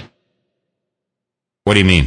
You take your gold, you got 10 bars of gold, and you say, well, I can make this into 100 bars of gold yeah. by buying a bunch of tungsten with one of the bars. And you use one bar to buy the tungsten, and then you need a little smelter, I guess, and then you make them go. a little smelter. Now that you mock me for saying little smelter, that brings me to the point that this cannot be a 2-bit operation. Oh no! This is real. Yeah, this is real. Well, yeah. Probably involving the gold smelters themselves, the big boys. Oh yeah. I think that it would be interesting to just test our gold. There's nothing wrong with that. You know what? All the fake money, all that stuff that you guys have been hiding, we'll trade that. Just show us the gold. Show us the gold. That's a good meme, by the way, as well. People can get into that. Show us the gold. Anyway, yeah. Well. All right, you got a couple more clips. I'm bored of hearing I got some other clips. So these are just miscellaneous clips that are kind of interesting. I think I've spotted a new meme that might be coming about. I've got a little thing on the Tea Party because I thought it was interesting to listen to these guys on the McLaughlin Report. By the way, our continued discussion of Monica Crowley, I'm going to blog this. She was on the McLaughlin Report, and I swear to God, she was wearing some dominatrix spikes that, I don't know how tall they were. There was some Italian CFM shoe with a real pointy toe. It was, and the camera guys caught it, and I took a photo. And who was wearing these? The blonde Monica Crowley? Crowley. Really? Yeah, there were CFM shoes if ever there were, and they were stilettos. Huh? So what are you saying? She's a dominate. She's into kinky sex stuff. No, maybe she might be kinky into sex, but it was funny to compare her to the other woman that's on the show who was wearing the Democrat. She was wearing flats. Yes, they are actually sensible shoes of some. Yes, sensible flats like your Crocs. Anyway, exactly. So I'm listening to some of these shows. So I caught one of the other blondies that's floating around. Is this Margaret Hoover, who O'Reilly just adores, and he just always calls her Hoover. So they're talking about something or other. Which, by the way, is another sexual reference. Hoover. Oh, yes. Because, of course, Hoover is a vacuum cleaner in the United Kingdom. Yeah. So in the United Kingdom, so she's actually a sucker. Yeah. I'm just saying. Oral sex is what you're referring to. Correct. So Hoover goes off the deep end trying to explain something and gets it so screwy that just play the Hoover piece and then it will go into the fact that, by the way, as you're listening to it, remember that there's a very famous book called Plato's Republic. Yeah, it was not absolutely. written by Aristotle. Oh, I saw this. I saw this piece, yeah. And I don't know if the Danes are so happy. Well, it's subjective. But let's talk about happiness. These are her when I heard views. that, I know it's subjective, I know, but when I heard the Danes are the happiest people on earth, I thought back to my ancestors in Ireland who were beheaded and raped by the Danish Vikings. And I don't know if that was a happy experience perpetuated by the Danes back then. You know what I mean? If you think Aristotle had anything good to say about happiness, he said Aristotle. I know Is he Danish? I thought he was Greek. No, but listen to me, because he had a few good nuggets that have lasted for a few thousand years. Yeah. He says happiness comes from satisfaction in 4 things: vocation, family, community, and faith. And the more the government Aristotle said that? Yeah, he did. I'm just distilling it down for you so you don't have to read the Republic. Excellent. Here's the deal. Yeah. And this was, by the way, in reference to Oprah featuring Denmark as the happiest place on earth. And she was up there talking to the Danes, and they were like, yeah, we have free healthcare, so we're happy. Yeah, it was basically a propaganda piece. Yeah. But to whoever come off with this, you don't have to read Aristotle said about happiness, including faith. What's she getting? It sounds like maybe Voltaire would have said this, but it was just off the wall. And then she claims that he wrote the Republic. She's crazy, this girl. Well, we all know that Aristotle said there are 4 things to happiness. Jobs, jobs, jobs, and jobs. Let's vote for jobs. So, John, now you don't have to read the Republic. I won't have to read the Republic. Okay, so now, anyway, I thought that was interesting. Here's a couple other little pieces I got. Apparently, the swine flu thing, and you might want to hit the swine flu minute thing, because it's only going to be a minute.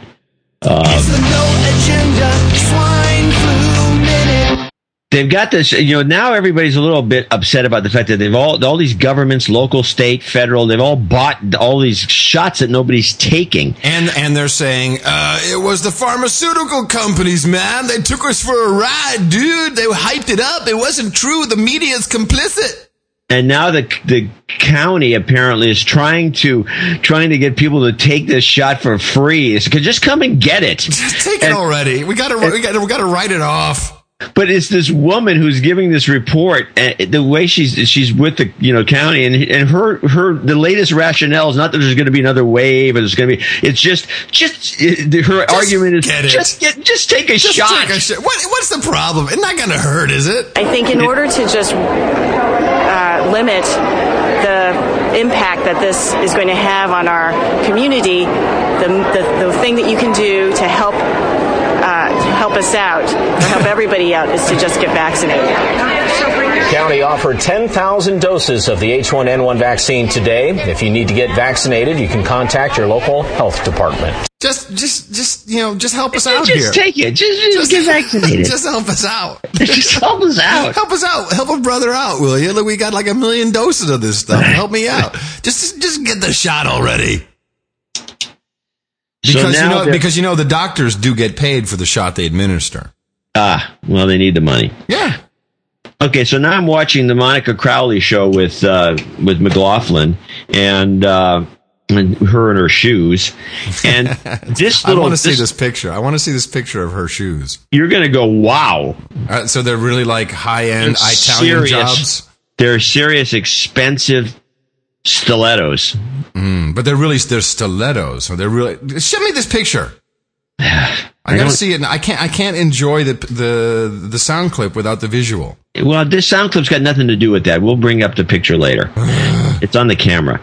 This is a question I had to ask. I just play a little bit of this Tea Party stuff. They start talking about the Tea Party on the show, and they're talking about who might lead it, and nobody leads. It's leaderless, and it's this, that, and the other thing.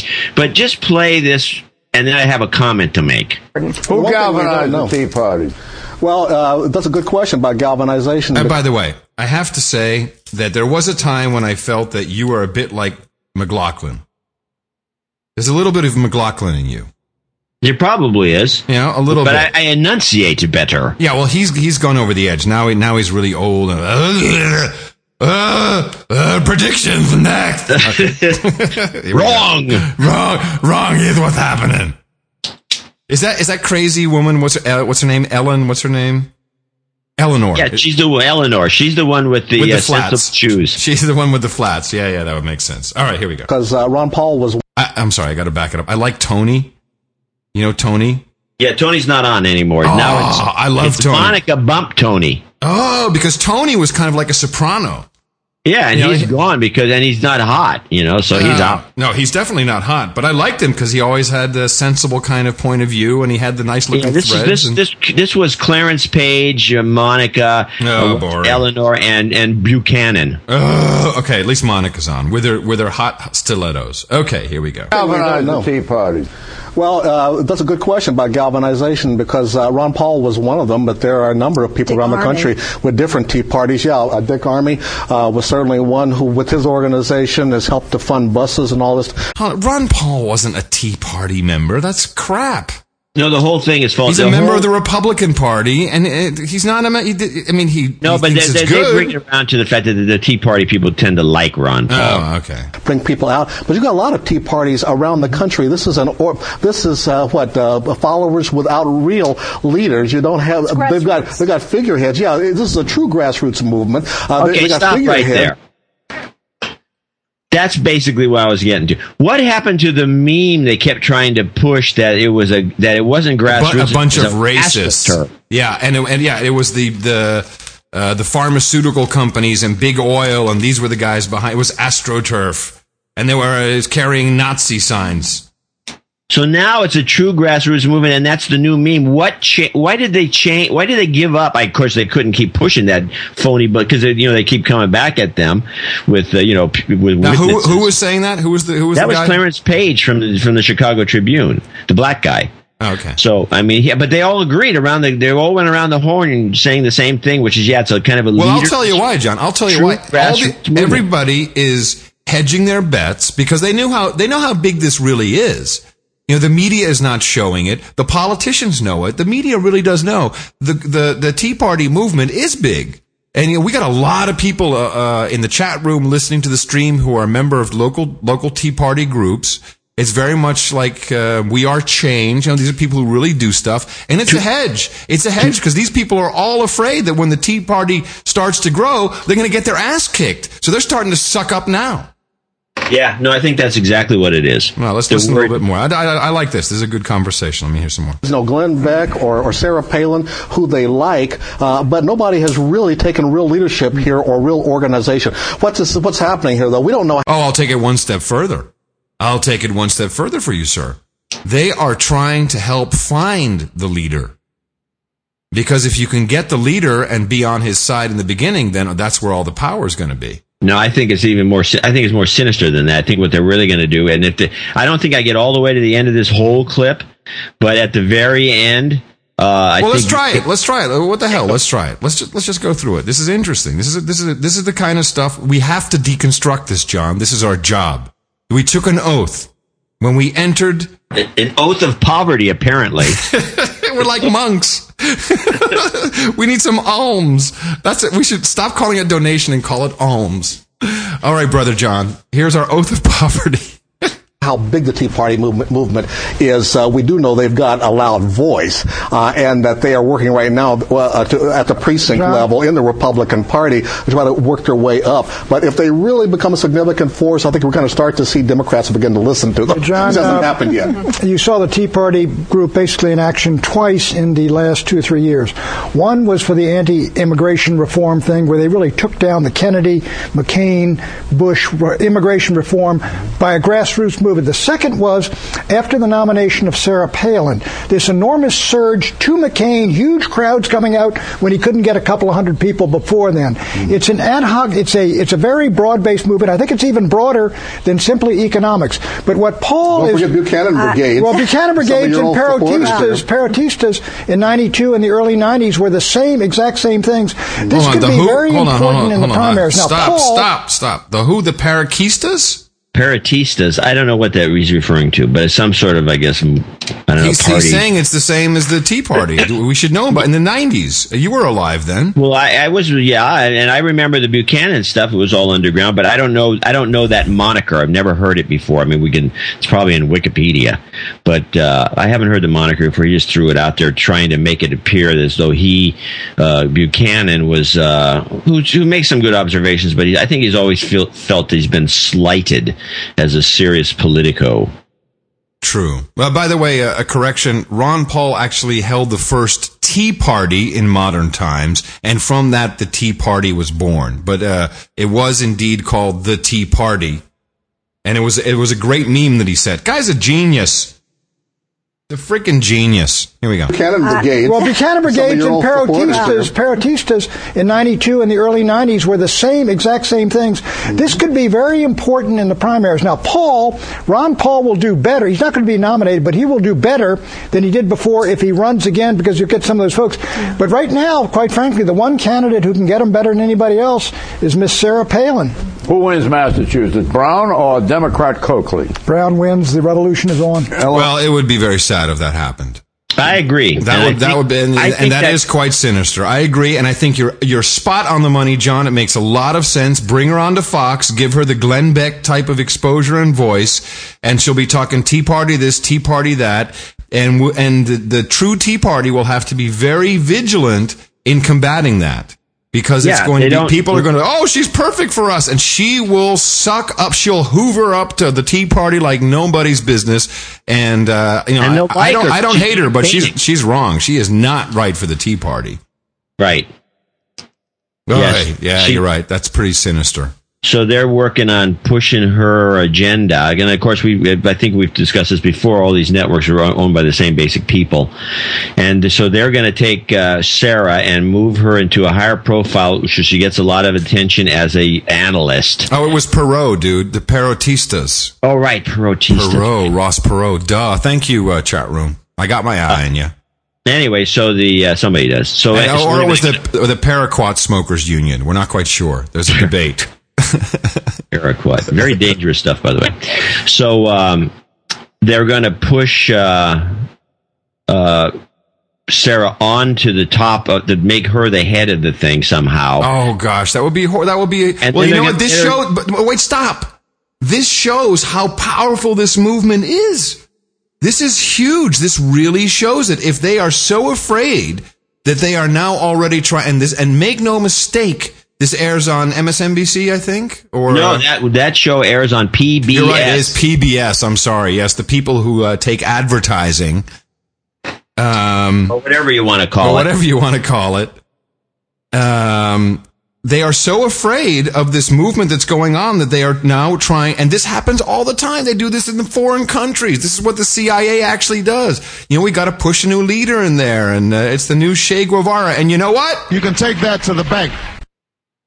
Yeah, you can take it to the bank. So anyway, I found that to be a little upsetting.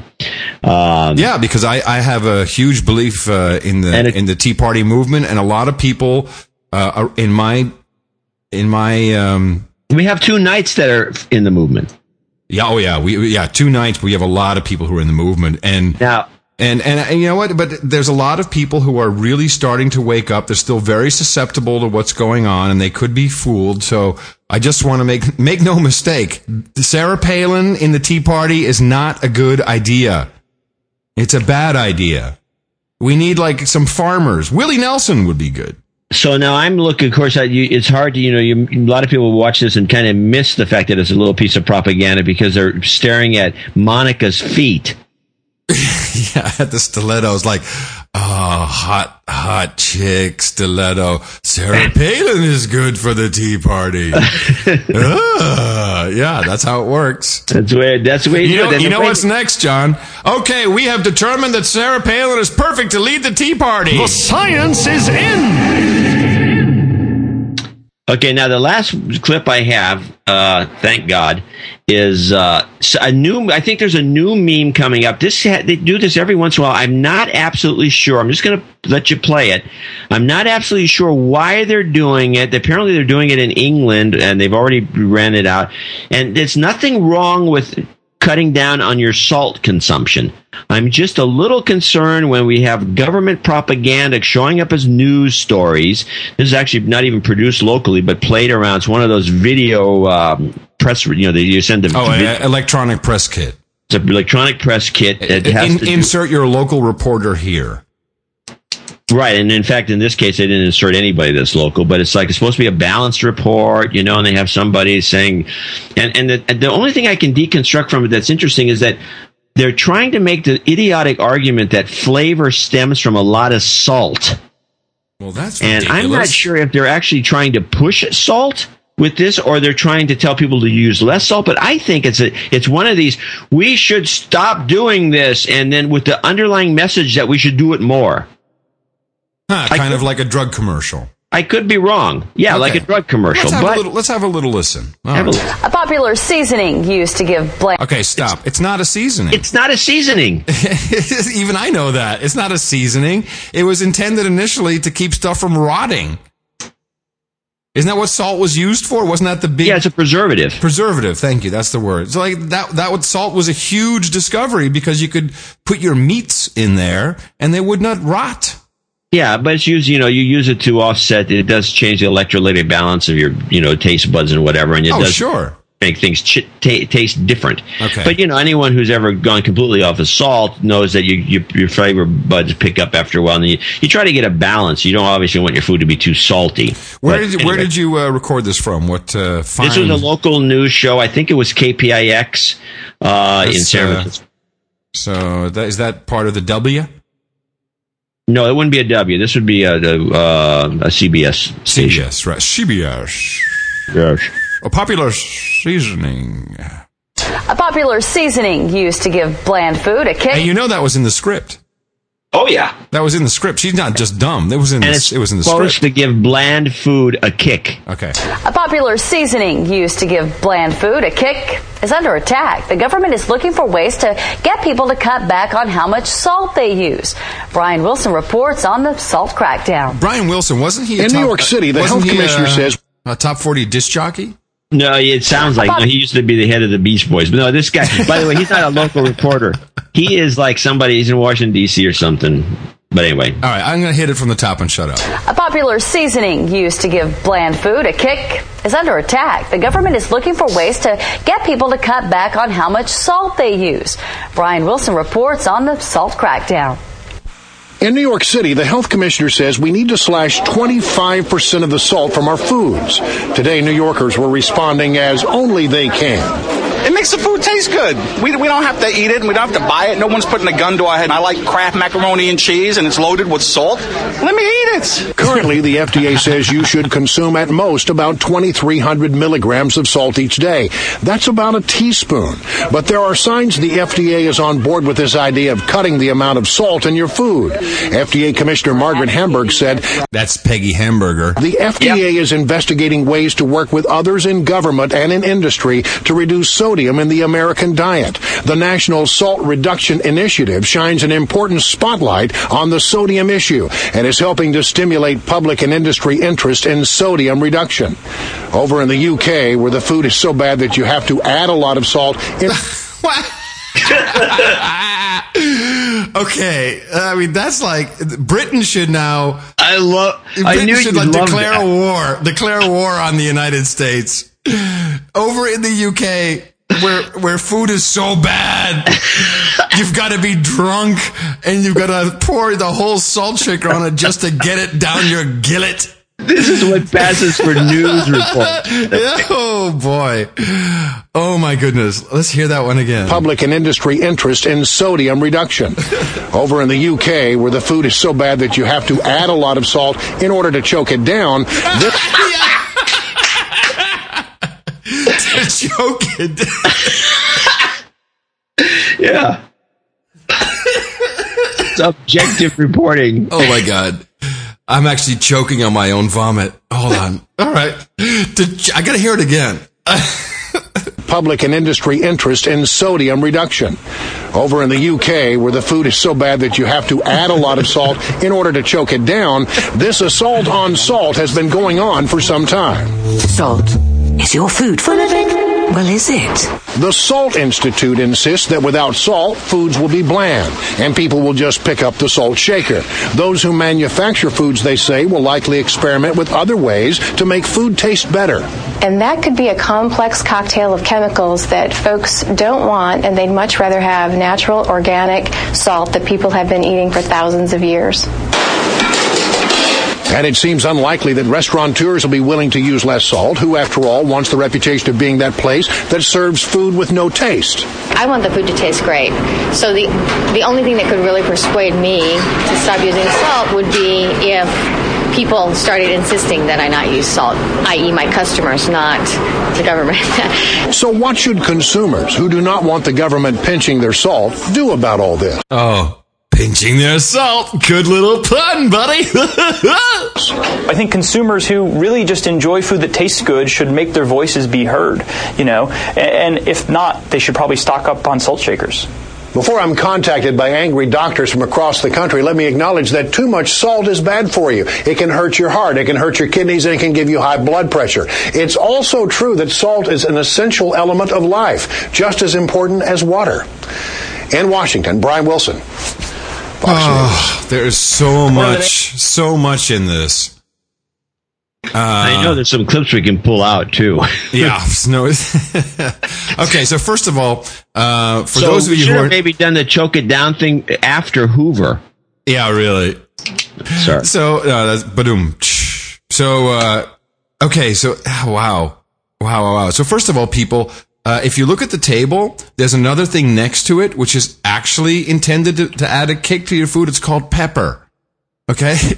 And there are many herbs and spices that can make your food taste wonderful. This salt thing is crazy. I think, John, actually what this may be, and I have a story here from Gitmo Nation UK. It seems more like this is a part of the government just telling you how to live your life. Actually, I'm sorry, not UK. This is from Down Under. This is from Australia. Government workers will teach Victorian parents how to raise their children under a radical overhaul of the state's child protection system. Newly hired social workers will spend up to a year teaching parents basic skills, such as disciplining children, making healthy meals, and managing school schedules. I think that if anything, it's more this. It's more of, you know what? You don't know what's good for you. We're going to tell you what's good for you. Yeah, you can fight us, but it's really unhealthy for you. And the government knows what's good for you, and you should listen to us. I think that has to be a big part of it. On the other hand, I'm sorry. It was this woman Hamburger and Peggy and Hamburger. her salt reduction initiative. Something that this is, instead of keeping these crazy drugs like Chantix off the market, this is what she's doing. Here we go. I don't get it as a 58th problem. I'm just looking. I'm seeing if I can find anything about salt. Salt initiative, salt reduction initiative, American Salt Reduction Initiative, or some crazy thing. I could listen to the clip again. It was too long, but I can pull it out. Well, cool. Something we should certainly keep our eye on. It's crazy. And if anything, it was an assault on the empire of the United Kingdom. It was an all in all out assault. Notice the pun. It's an assault. It's an assault. Ha, ha, ha, ha. By the way, Bite Law just sent me a note, which I think should mention. It's got nothing to do with this, but I should mention it anyway. He says that Pat Buchanan's comment about Sarah Palin may be an indicator that he wants her to run for president with him as VP. Yeah, there's a ticket. There's a ticket to hell. If they dress up in leather, maybe. Get some of Crowley's heels, and I'm looking at you, Pat Buchanan. Then maybe. Maybe. All right. Monsanto. Tons of great news about the world's best company, best run company with the world's best CEO. We know it as Monsanto. Monsanto News. We should have our own special Monsanto News bulletin, since they soon will be their own country. They have purchased Westbred for $45 million in a move that will expand its seeds and traits portfolio to include wheat. Westbred, a company specializing in wheat germplasm, the crop's genetic material with breeding capabilities and commercial operations that will form the heart of Monsanto's wheat portfolio. John, could you please tell me what this could mean to us? I don't know, some sort of toxin in the food supply. Well, I mean, tell me about wheat. Wheat is used everywhere. It's used to make bread. Yeah. Don't we eat a lot of It's bread? a staple. Yeah. It's a staple, right? Here's the one that kind of freaked me out, though. They've hired a new guy at the Gates Foundation, the Bill and Melinda Gates Foundation. And this is the man named Sam Dryden.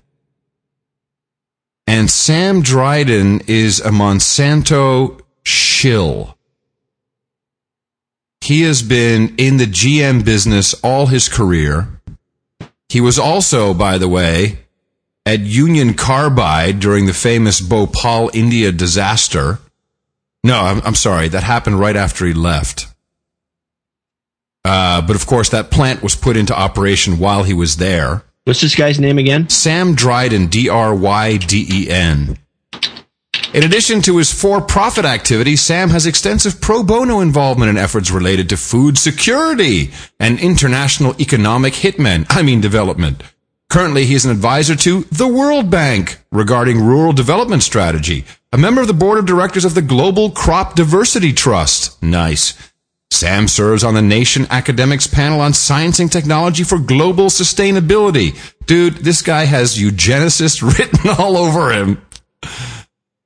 In the past, he served on the steering committee for the Global Assessment of Agricultural Science and Technology led by the World Bank, a member of the Executive Council, as well as the Private Sector Committee, a consultative group on international agricultural research. He has been advisor to the Rockefeller, McKnight, and MacArthur Foundations, and a member of the Design Advisory Committee and Scientific Advisory Board of its African Agricultural Technology Foundation. In the mid-'80s, Sam chaired a Rockefeller Brothers Fund development initiative to benefit developing country food security. He also served on the board of the South and North Development Initiative, a private Rockefeller family foundation for alleviation of rural poverty. Sam is also a member of the Council of Foreign Relations and serves on its advisory committee on intellectual property and American competitiveness, also known as the people who protect Monsanto. In the past, he served on its study group analyzing trade issues between the United States and Europe surrounding genetically modified foods. Whoa. This is not a good dude. So I just thought that was rather interesting.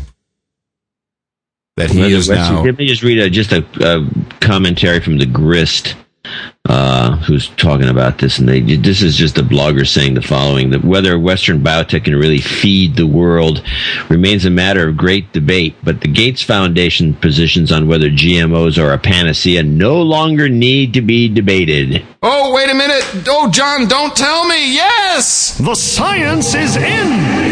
No longer needs to be debated, we all agree. Science! Of course, what he meant by that is that the Gates have bought in hook, line, and sinker. Yes. Obviously. There's more about Peggy Hamburger of the FDA, and this kind of blew me away.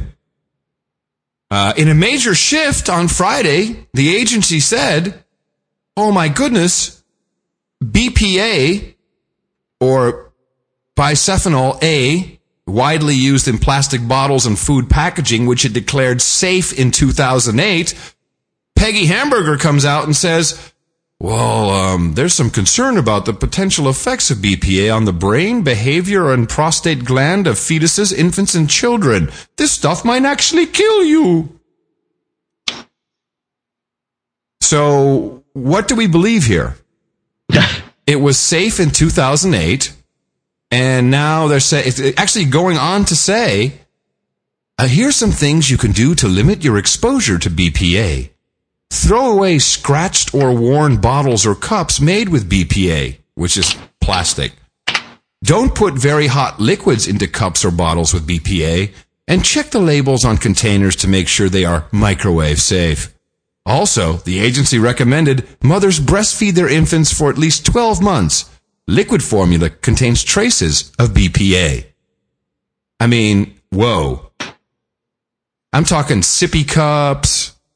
Almost every single child eating utensil or vessel is made of plastic with BPA. A lot of it is. Most of the modern plastics are this hard, interesting plastic. Which, right, but you got kids like teething, and they scrape that. No, they're probably eating this stuff.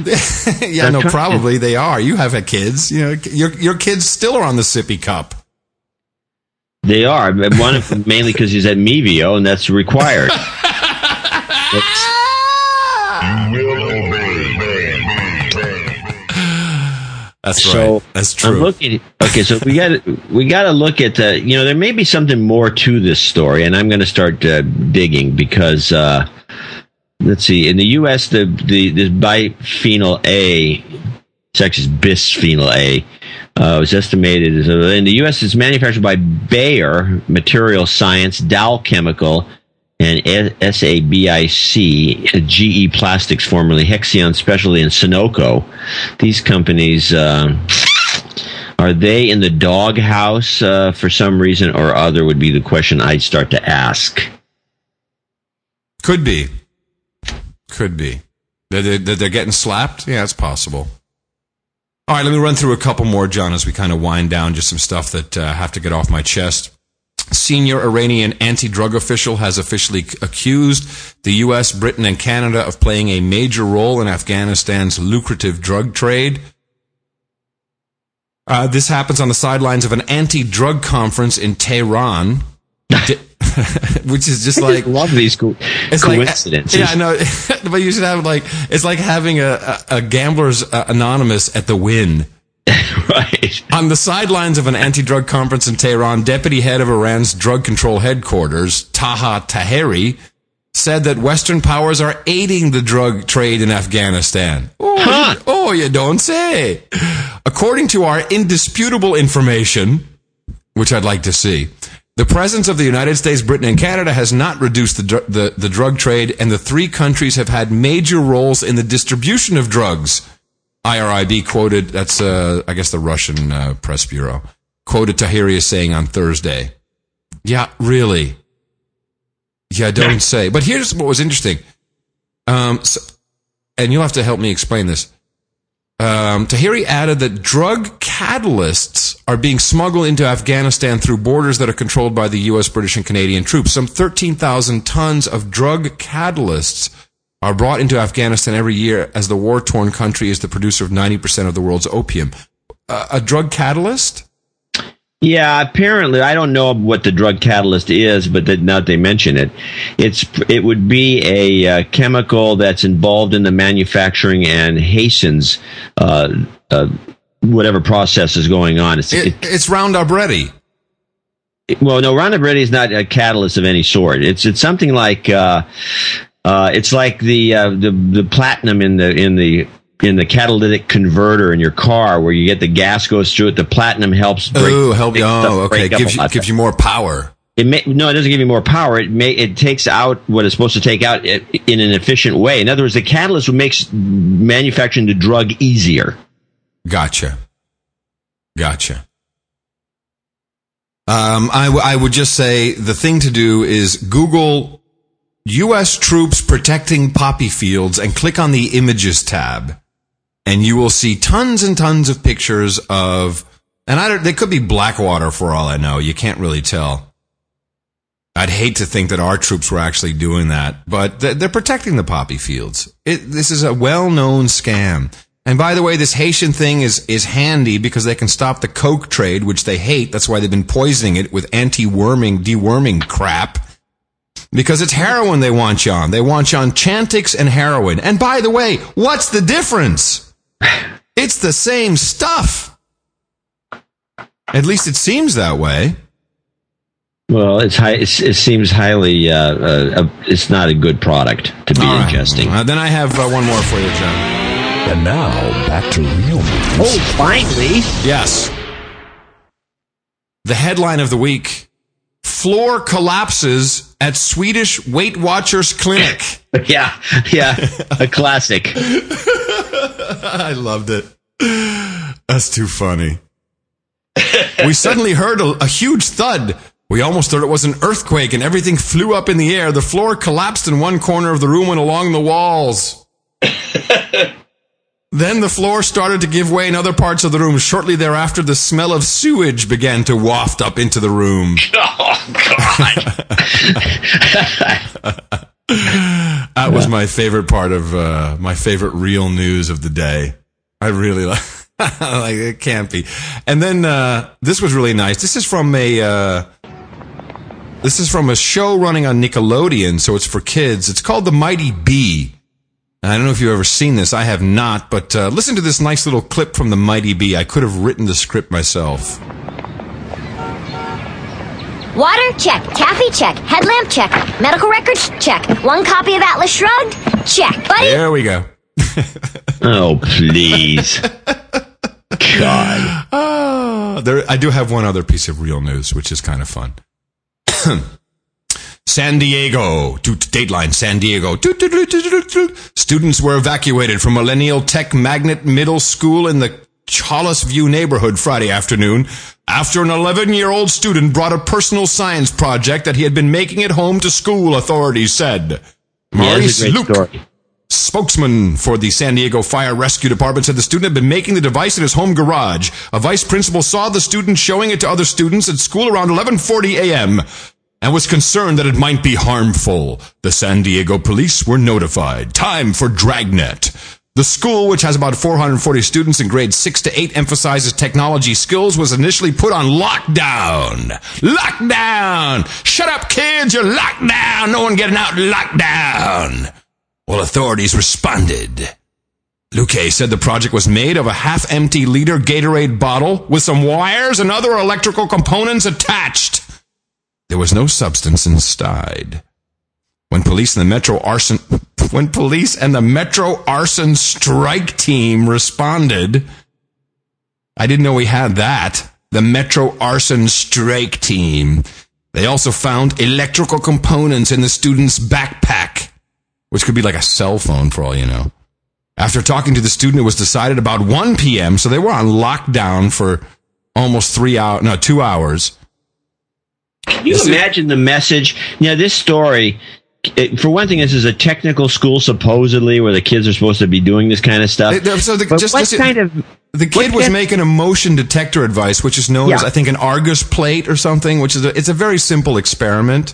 Yeah, no, it's something kids would do if they're into science. It's like a volcano, It's like the baking soda volcano. Yes, I'm sorry, I missed I missed the cue. The question you have to ask yourself with all these kids, what is their takeaway insofar as how adults act?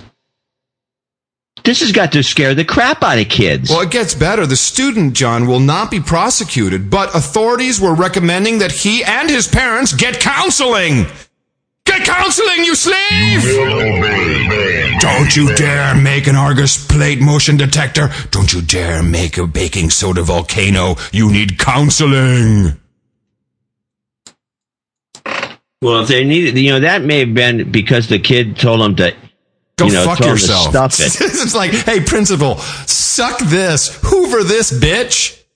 Sorry to throw that out at the end, but I couldn't. I've been pretty good. You had about 3. I'm going to bring the duck call out, and I'm just going to keep track of your cursing. But anyway, the point is, this is one of the dumbest stories I've ever heard. We have it on the blog, by the way, if anybody wants to go read it there. My headline was, Idiots at School Go on Lockdown Over Child Science Project That Has Wires. Lockdown. I did put one story in the show notes just because it still is ongoing, obviously. But there's a pretty interesting story about NOAA, GISS. These, of course, are the National Climate Data Centers in the United States, who have done a great job of helping us all believe the science is in on climate change by removing weather data. Here's the key piece. In the 70s, GISS and NOAA. What's GISS, John? It's the... I have no idea. I can look it up. It's the Government Interagency Services I don't know. No. Anyway, the NOAA is the National Oceanography. What is it? You don't get... those guys. Write it down next time. Those guys. They took their temperature data from 6,000 weather stations. Institute for Space Studies. Thank you. Oh, there you go. So these are like NASA dudes. These are government organizations. They took their temperature data from 6,000 weather stations around the world. By 1990, this figure had mysteriously dropped to 1,500. Even more mysteriously, this 75% reduction in the number of stations was used that occurred had a clear bias against those at higher latitudes and elevations, like in Bolivia, where they here it is. Where it's not warming up so much, right?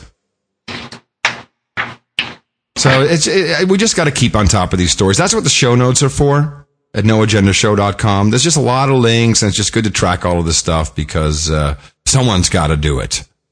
And I'll just give myself some props. It's good. There's good stuff in there. There's good stuff in these show notes. It's really worth it. Yeah, it's good. In fact, if I I would save page complete when looking at them in case they all disappear for someone. Yeah, or use some of that Instapaper stuff, which is actually quite good. So anyway, Dvorak.org/NA or channeldvorak.com/NA to help us out. Yeah, or just go to noagendashow.com. And we do need some help. We've had a pretty rough start for 2010. Understandable with the loss of jobs, the economy. It's understandable, but please think of us because we're not doing that well. We have taken the oath of poverty to bring you this information. But I think we're bringing out good material.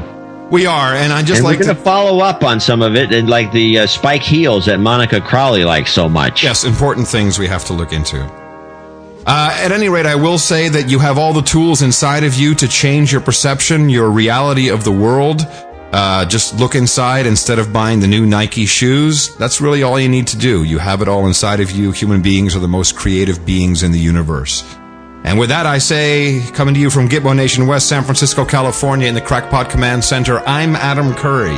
And from the Buzzkill bunker here in raining northern Silicon Valley, where it's raining, I'm John C. Dvorak. We'll be back here to continue our Oath of Poverty on Thursday on No Agenda.